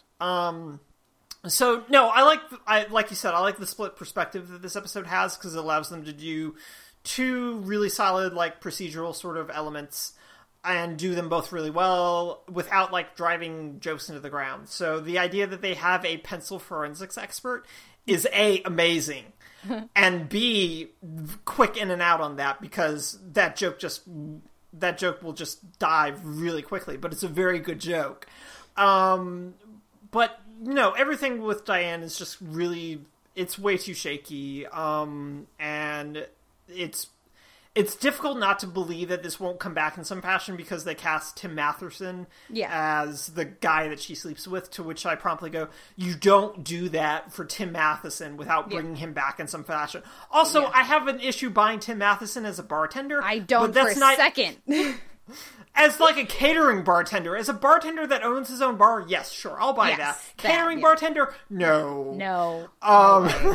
No way. But the other thing I will say about this episode is that somehow, after however many seasons of The Good Wife and now 2 seasons of The Good Fight, I'm still not tired of people looking at Elspeth Castiglione and going this crazy person? Yeah. And then being and then them going oh, shit, she's really good at her job. And I'm not tired of it. And I will probably never get tired of it. And a lot of that, I think, is just Carrie Preston. The fact that she's so deeply committed. And the fact that they make sure that they bring new actors in to do that so it never gets, super stale is just really, really good. And so watching that play out again of, Luca go, no, to her brother, no, wait, seriously, no, just don't worry about it. Yeah. She's got this. is very good. And the callback to her being in that jail cell in that really good episode about the dosing of athletes with the French court. God, that episode's so good. I'm gonna go watch that after we wrap up recording because I really like that episode. Anyway, it was very good. So yeah, the split perspective worked really well for me, and I liked the end of it. Of as a button of we have all these really good side characters and we're going to put them in this elevator just to kind of remind you that they come in and out as we need them, but they're a very deep and important part of how both our previous show, but also this show functions. And I really like that as sort of a acknowledgement and homage to particularly those actors, because like that arbitrator judge has been here for like multiple episodes across their franchise. So I really liked that acknowledgement as well. So I liked that aspect of it. Just the Diane stuff is really weighing me down. Yeah. Well, and you know, I think is interesting is that I'm having significant issues with some of their arcing and some of their threads this season, but I still think it's a significant improvement. Like the show overall, I think is in much firmer ground in season 2 than it was in season 1. Because despite these questions I have about, or like, not a question, it's not a question. I don't like what they're doing with Diane. Yeah. But it's still way better than all the stuff with Maya's family. Yes, it is. But that's a very low bar to clear, so we shouldn't be giving them that much credit. Yes. So I'm on board. I've been having a lot of fun with season 2, even if I, have some, concerns or frustrations. Maybe is a better term. But what wins your week in genre and drama? I don't know. This is a tough week for me because I'll split with terror and supernatural. I think is probably where I'd lean. I'll split between the two of those. What about you? Yeah, I'm gonna do that too because they're just so different. So like we'll joint tie on terror and Scooby Natural. So yeah, good times. Now we'll take a break and we'll come back with our spotlight on Terrace House opening new doors. We'll be right back after this.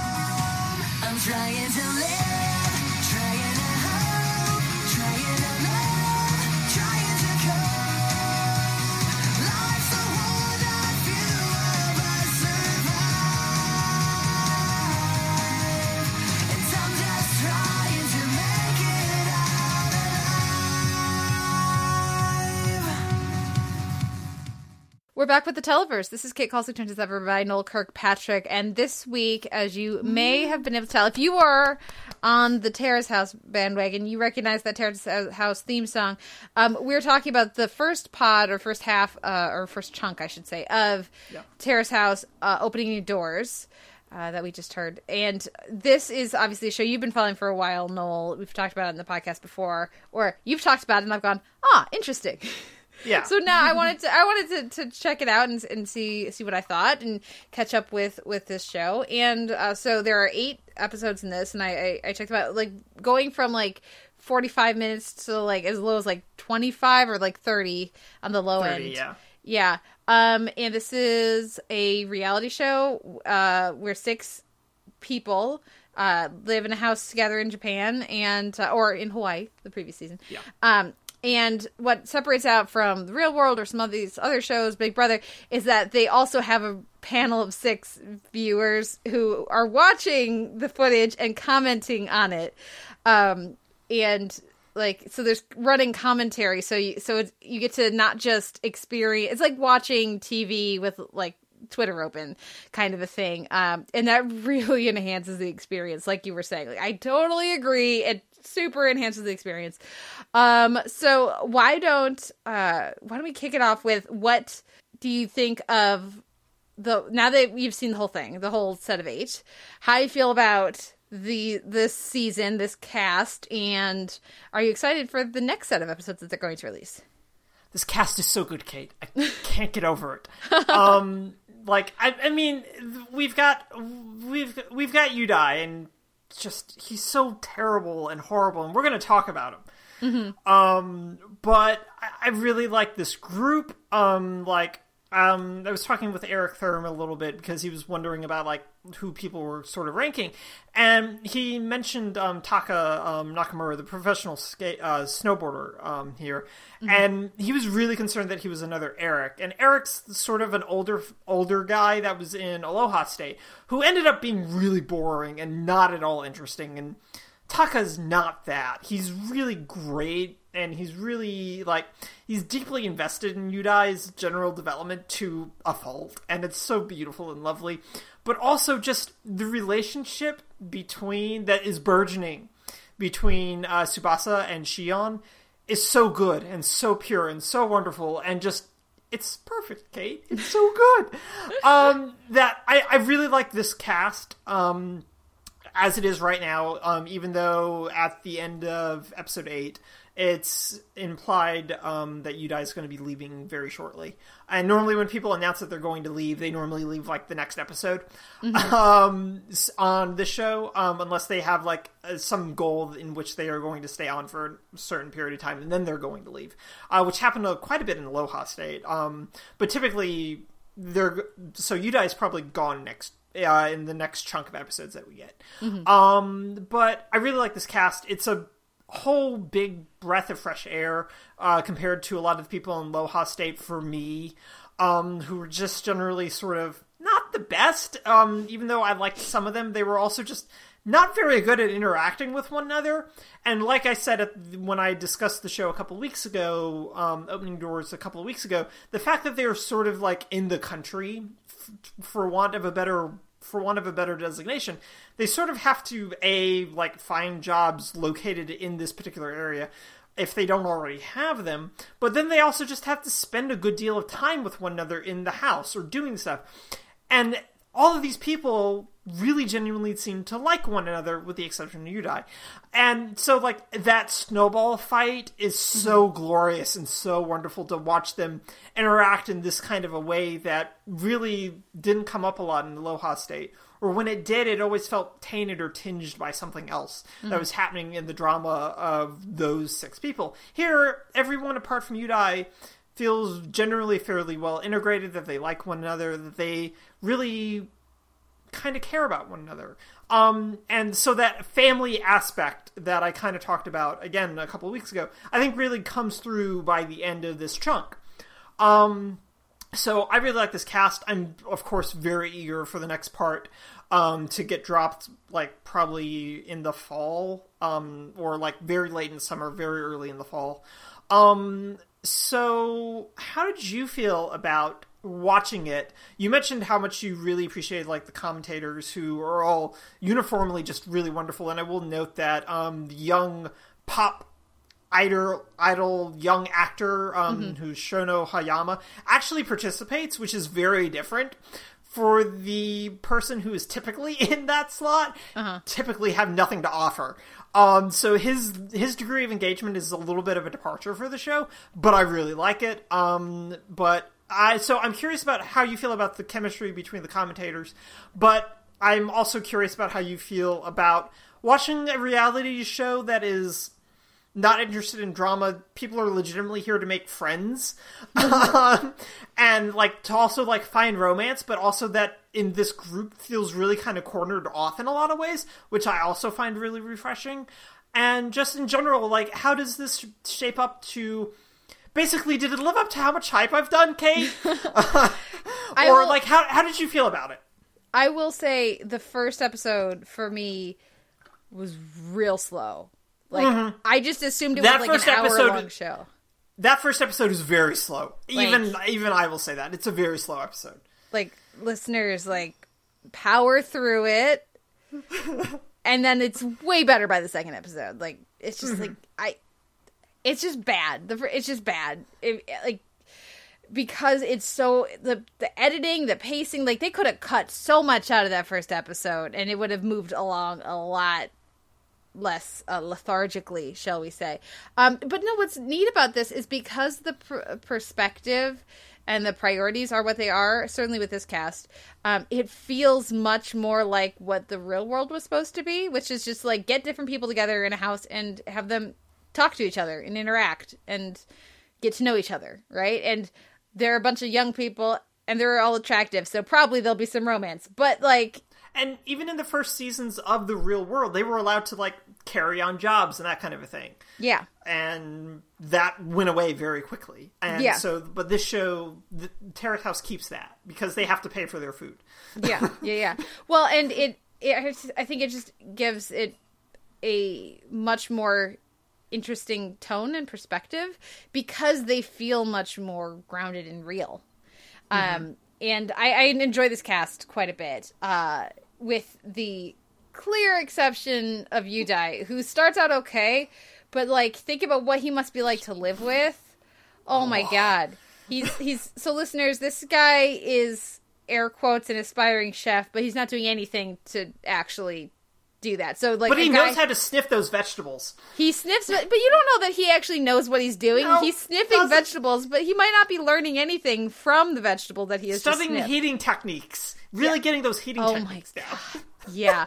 So, but he's 19 and he's painfully immature. Yes. And not interested in maturing at all in any way. And it like, I wonder what it was like to watch this for him, and that's where having the commentators there is awesome because they immediately just start like ragging on him and just like, oh my god, this kid. And at first, and you go on a journey with the housemates and also with the commentators around this, where like you're cutting him some slack. You're like, oh well, he's a little puppy dog, and then like after a couple episodes, you're like, he's still using his dad's credit card to buy Gucci. That's absurd. He's 19. This is ridiculous, and he never does the dishes, and he never cleans up the house, and he's just like would be a terrible roommate. And like you can see the other people getting more fed up with him over the course of the episodes, and yeah, so he like he's like fine as a person to be a friend of, but you wouldn't want to live with him. You know, you wouldn't want to be relying on him for anything, and you certainly wouldn't want to be in a relationship with him, which is why I just cackled with glee when he tried to get back with his ex that he dumped out of nowhere so he could do this show after dating for 4 years. They're 19. He's 19, and they dated for 4 years. So that means he's been dating this person since he was 15, and he ditched her so he could go on this reality show. And then after he gets shut down, you know, for very, I think, legit reasons by the person he's pursuing here, he just calls up his ex and is like, so we'll get back together, right? And she's like, no, you're an immature idiot. You want me to drive you around again, and probably I'm going to have to end up paying for our date that you want to go on, and you want to go on Christmas Eve? No, I'm good. And Christmas Eve is such a huge date in that culture, especially. Like, it's a very big deal to have a date on Christmas Eve. Like, that's a very big thing that he's taking a very big assumption and swing for. Yeah. That just is so ridiculous. Yeah. So while like there's nothing wrong with Yudai, it's just he's very, very immature. And so, like, he's not a terrible person or anything. He's just very immature. He's a little terrible. And, well, just, like, he's just very self-centered and immature. And he strikes as the kind of person who needs to, like, learn his lessons the hard way. Because he has plenty of opportunities to learn his lessons the easy way on this show. And he chooses to not learn them. So, So he's... He doesn't even know the name of the restaurant that he's going to be working at. It's so good. Oh my god, yeah. But I enjoy the rest in like having a character. You know, I say character because you know there's an edit and people act differently than they are when they know they're being filmed and everything. But having a persona, I guess, like that in the mix can make things more interesting, certainly, and it can be very entertaining. But I feel like the rest of the characters are. Like, it's good that there's only one in these first 8. Amy, I enjoy Amy as well because she's the 20-year-old model who's also very mature and not really doing the work she needs to be doing if she actually was pursuing the jobs she says she is. But she's such a great contrast to Yudai because she's not then sitting around making excuses for herself. She's aware of the problems that she has and that she should really be doing more and all these things. And she's also not causing problems for other people while she does it. So I think they're a good contrast. But her friends really want her to. Oh, yeah, they do. And the friends are fun. So yeah, I enjoyed that. And also, like, you could tell she like, goes out with Yudai because she doesn't want to say no. She's trying to be nice. She's a little on the fence, and then by the time they actually firm up a thing, she's like, I'm not actually interested in this guy, but I don't want to hurt his feelings, and it's just such a young person perspective to have that is the way you don't hurt their feelings. You go on a date with them when you know you don't intend to actually have anything happen and you don't care about getting involved with them, but like then you'll let them down easy kind of a thing, you know. She's got plenty of maturity to do herself, but like I thought that sandwich, the breakfast sandwich. the bagel burger. Anyways, so I enjoy Amy. The Shion and Tsubasa thing is super compelling, though I am like, Shion's too smooth. Like, he's so smooth. He's really smooth to the point where I'm a little worried about Tsubasa, you know? Okay. You know, that's my only thing. I was like, you don't hurt our gentle Tsubasa, you know? Like, I'm very invested in Tsubasa, so like, if you're legit, if you're like sincere, then this is great. And if you are just doing this to like make yourself look good, and that's why you're chasing after Tsubasa and not Amy, because note, he takes a while before he starts making, like, he feels very calculated, and very aware of, because he's actually working as a model, and very aware of how this show can propel his brand, and you know, and all that stuff. So that's why I'm a little more leery about that. But they are very cute. They are very, very cute together. I am not invested in Taka's like thing with Amy. He's 31 it's weird. And she's 20. That's a big ass difference. And like the way that some of the commentators are really like just horny and really want to see these people just hook up, it's gross. And I don't think there's been enough of a discussion of that. Like, yes, she's cute. Yes, he's sweet. Yes, they like have good rapport and everything. And especially when compared to Yudai, who's 19. It makes Taka look way better, and maybe you should not mind that age gap so much.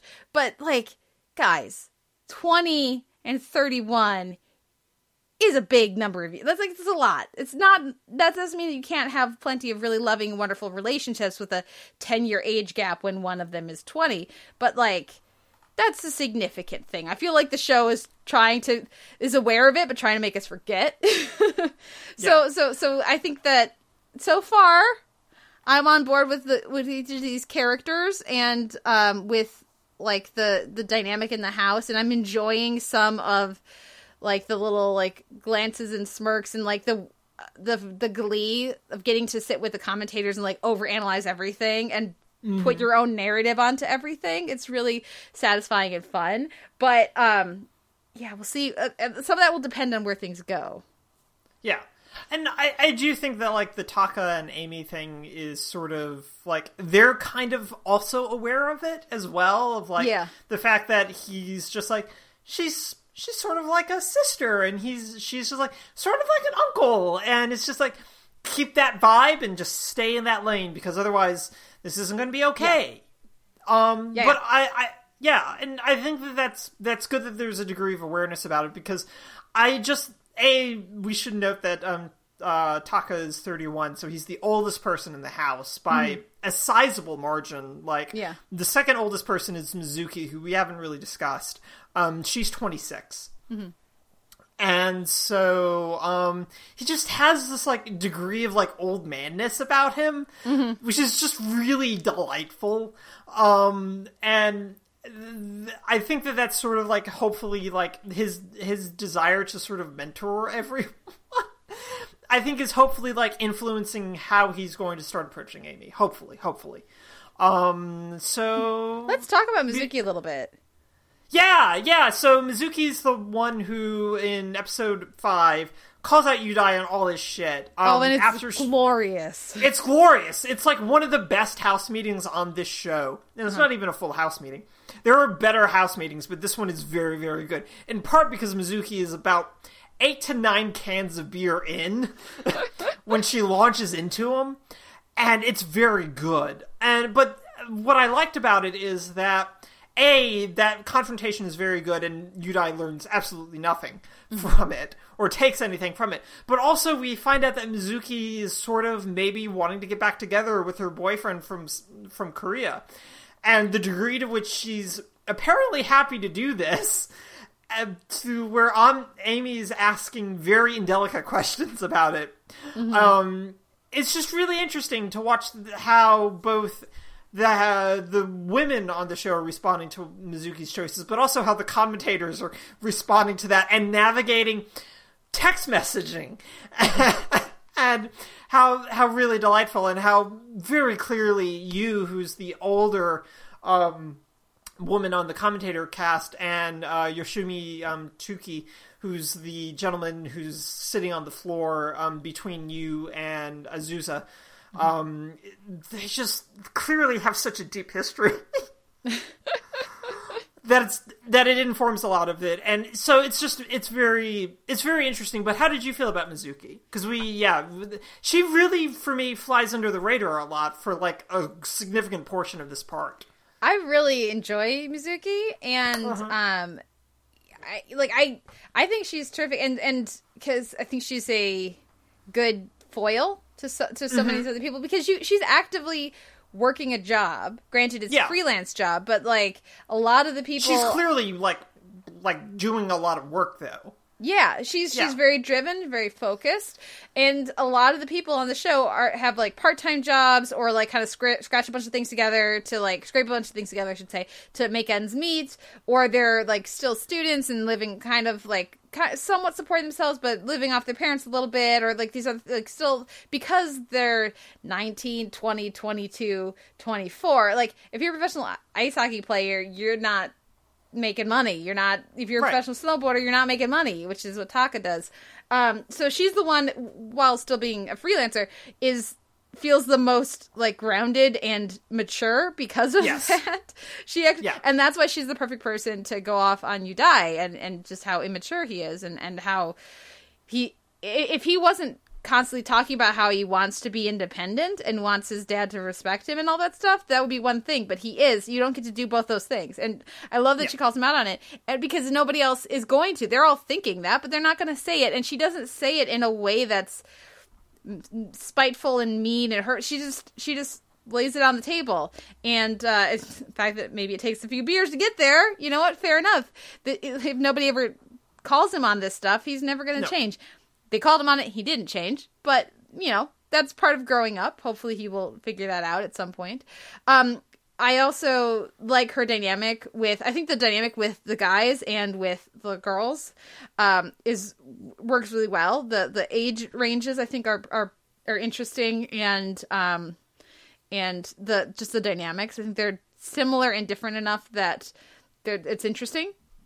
And I was very invested in her and her horrible boyfriend that she's way too committed to, who is not committed to her at all. And that just made me sad. Yeah. I wanted her to dump that dude, but she's not gonna. No, she's not. She's so not gonna dump him. It's like, you deserve so much better than this guy who trampled all over your heart. Mm-hmm. Yep, totally. So, like, when he, like, sort of literally slides into the show, the same way he slides into her text messages, that it made me really sad, because I also really liked Mizuki a great deal. Mm-hmm. And so, even if she was sort of, like, clearly very busy compared to the other ones to a certain degree, even if she can do a lot of work from home, she was just like, I can't work here. Because there's too many dishes around, Yudai. Just wash the dishes. But yeah, so this whole aspect that maybe she'll like leave and go back to Korea to like launch the like brand that she wants to launch. Launching a brand, by the way, Kate, is a very big thing on Terrace House. Clearly. Everyone wants to launch a brand on Terrace House. It's kind of how this show operates, is that, I got this idea for a brand that I want to do. I'm going to go on Terrace House and hopefully get some investors or some exposure for it. That's kind of how this show operates in a lot of ways. That's definitely what Taka's doing. Yeah, it's definitely what Taka's doing. So I think that her goal is really good, and goals are a very big thing on this show as well. It's like they're constantly talking about, what are you here to do? Because it's like, you don't have to worry about a house and you don't have to worry about a car. We have to buy food, but everything else, your time is freed up to do something. And I think that's one of the other really big things I like about this show, is that it's in part intended to mobilize you to achieve something. Mm-hmm. And that's such a different sort of, for this kind of a reality show, it's a very different sort of concept. And it's one of the reasons why I find the show so attractive. It can also lead to things going really very sideways, particularly in Boys and Girls Next Door, which, if you're going to backtrack, I won't spoil what it is, but yeah, it's a really sort of weird way that can get exploited to a certain degree. But for the most part, people treat it really seriously and really earnestly, and that's one of the big things I like about this show, is that it's just like, we're going to figure out what we want to do, we're going to achieve a goal, and even Udai's goal of, I want to achieve independence, is a neat idea. He just doesn't do anything to do that. Yeah. And that's why everyone gets kind of upset and frustrated with him, because that's what the show is supposed to free you up to do. Yeah. Yeah.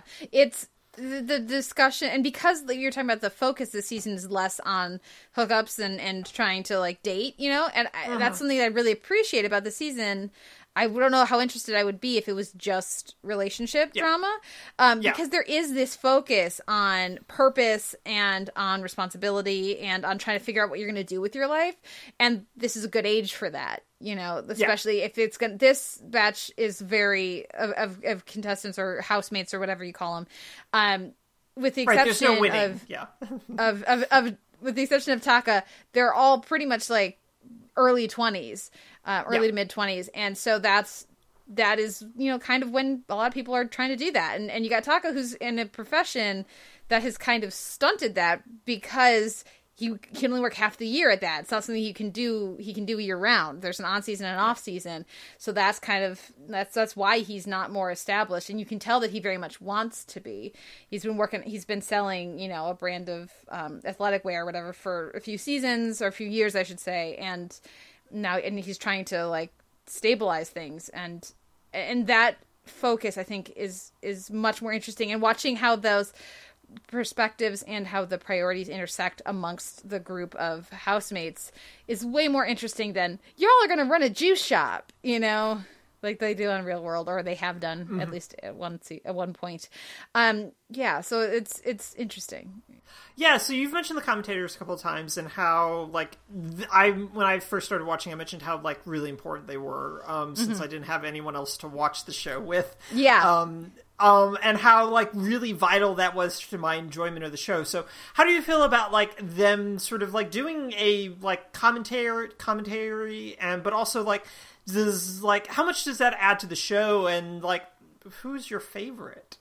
I don't know their names. I think that the balance is good in the group. Yes. I think they have a very good balance. Because if they had one or two people who kind of took over, that would be less interesting. And they have some different perspectives, which I think is important. I think they are essential to the show. Yeah. I think they are essential because, like, they let you, and it's also with the editing and when they choose to go to them and that kind of a thing. But like the way that they basically, it's an opportunity to inject humor and to call out and to, like, speak for the audience in a moment, you know, right when things are happening, not like later in the comment sections, you know, like it's something happens. Or the reunion show, or like that kind of thing. Yeah. Yeah. And these are not that long of episodes. Most of them are about 40 minutes. So if you took that out, it would be about a half-hour show, and it would be way less interesting. You get fewer perspectives and different, like, responses to what's happening, and the breaking up. This is, like, because it is such a naturalistic kind of show. It's very contrived in the way that they clearly sit down to have conversations, so those conversations can be filmed. But there isn't a lot of extra manufactured drama, at least the way these things can go in reality. So it could get glacially slow if you didn't have comedy breaks, basically. And so, yeah, they're essential. That group is essential. And I do really like that it's 6 and 6, because it'd be very tempting to just have it be like 2.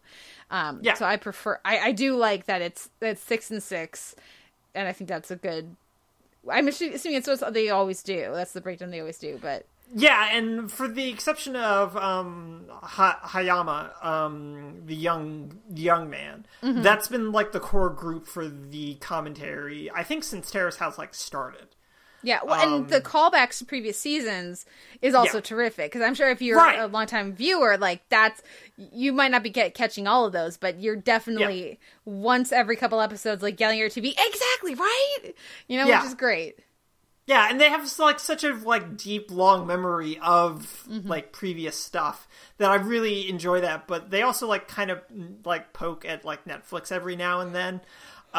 Which is very amusing. I really like Yoshomi, who's the older of the three guys, but I also really like Ryota, who's the fellow who just wants to watch everything burn to the ground. He's the one with the glasses. And the very good sweaters. They both have really good sweaters, though. But I generally really like all of them. Like, Yu's insights into stuff I think is always really spot on. I can't decide whether or not Rina is, like, that deeply innocent and sheltered as she comes off. I have to assume that she's not, and she's kind of putting this That's on. a persona, yeah. Yeah, that's very much like a young Japanese starlet persona that also sort of reminds me anyway, of the young Japanese starlets who would be judges in Iron Chef. Yes, thank you, Kate. I love the shout out to Iron Chef Michiba. That one episode, I was like, yes! Yes, that made me very happy. Yeah. So I guess, like, my question then for you is, are you going to watch part 2 when it drops? I'll probably watch it so that we can talk about it. If you weren't watching it, I probably would not. Sure. If only just because the whole thing is subtitled and there is no option for dub, so I have to... Yeah. I can't be watching anything else or doing anything else or folding laundry or anything. I have to be completely focused. I don't have a lot of time for that in my daily life. That's fair. We watch a lot of TV, but a lot of the time when I'm watching TV, if I'm not writing about it, if I'm not being paid to be, like, super keyed into it, I'm doing something else because there's not enough time. So I will probably watch it so that we can talk about it, but I don't know if I normally would. However, listeners, if you like reality TV, if any of the stuff we're saying is interesting to you, do check it out. It's really fun, and even just if you want to, like, listen to and, like, practice your Japanese or something, because I know I've got family members who watch TV as, like, a cultural exchange, you know, to, like, see what is popular or what is interesting about TV from all other parts of the world, and this is an excellent way to do that. So and Terrace House is, like, very popular in Japan. It's very, very popular. Yeah. Well, and it's getting more and more of a following overseas, too, because of Netflix. So get on the bandwagon, listeners. Yeah. Yeah, no, and, like, start with Opening New Doors or start with Boys and Girls in the City, which is the first season that Netflix aired. That season's very, like, it's long. It's, like, 40-something episodes, but it's also very good, and there's a lot of ups and downs in that. You can skip Aloha State. But, yeah, so this is the nice thing about, like, any reality shows, that you can just sort of dive in.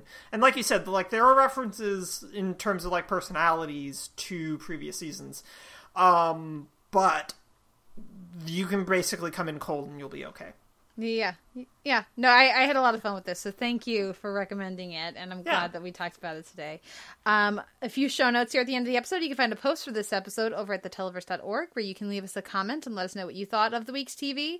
You can email us at televerse@gmail.com. You can like our page on Facebook, start a conversation there. You can find our MP4A chaptered feed and our MP3 unchaptered feed in iTunes. You can find us up in Stitcher. Ratings and reviews, either place would be greatly appreciated. And of course, we are both on Twitter. I am at the Televerse, and Noel, you are? At Noel RK. I almost forgot. And speaking of I forgot to mention up at the top, thank you to our commenters at the website this week. We will talk about your feedback next week on the podcast. We meant to talk about it at the beginning, but I got distracted by all of the renewals and everything. So we'll talk about Dollhouse and iZombie and some of these other things next week on the show. So have a lovely week, Noel. Thank you so much. Thank you. Thank you, everyone, for listening. We'll be back next week with another episode of The Televerse.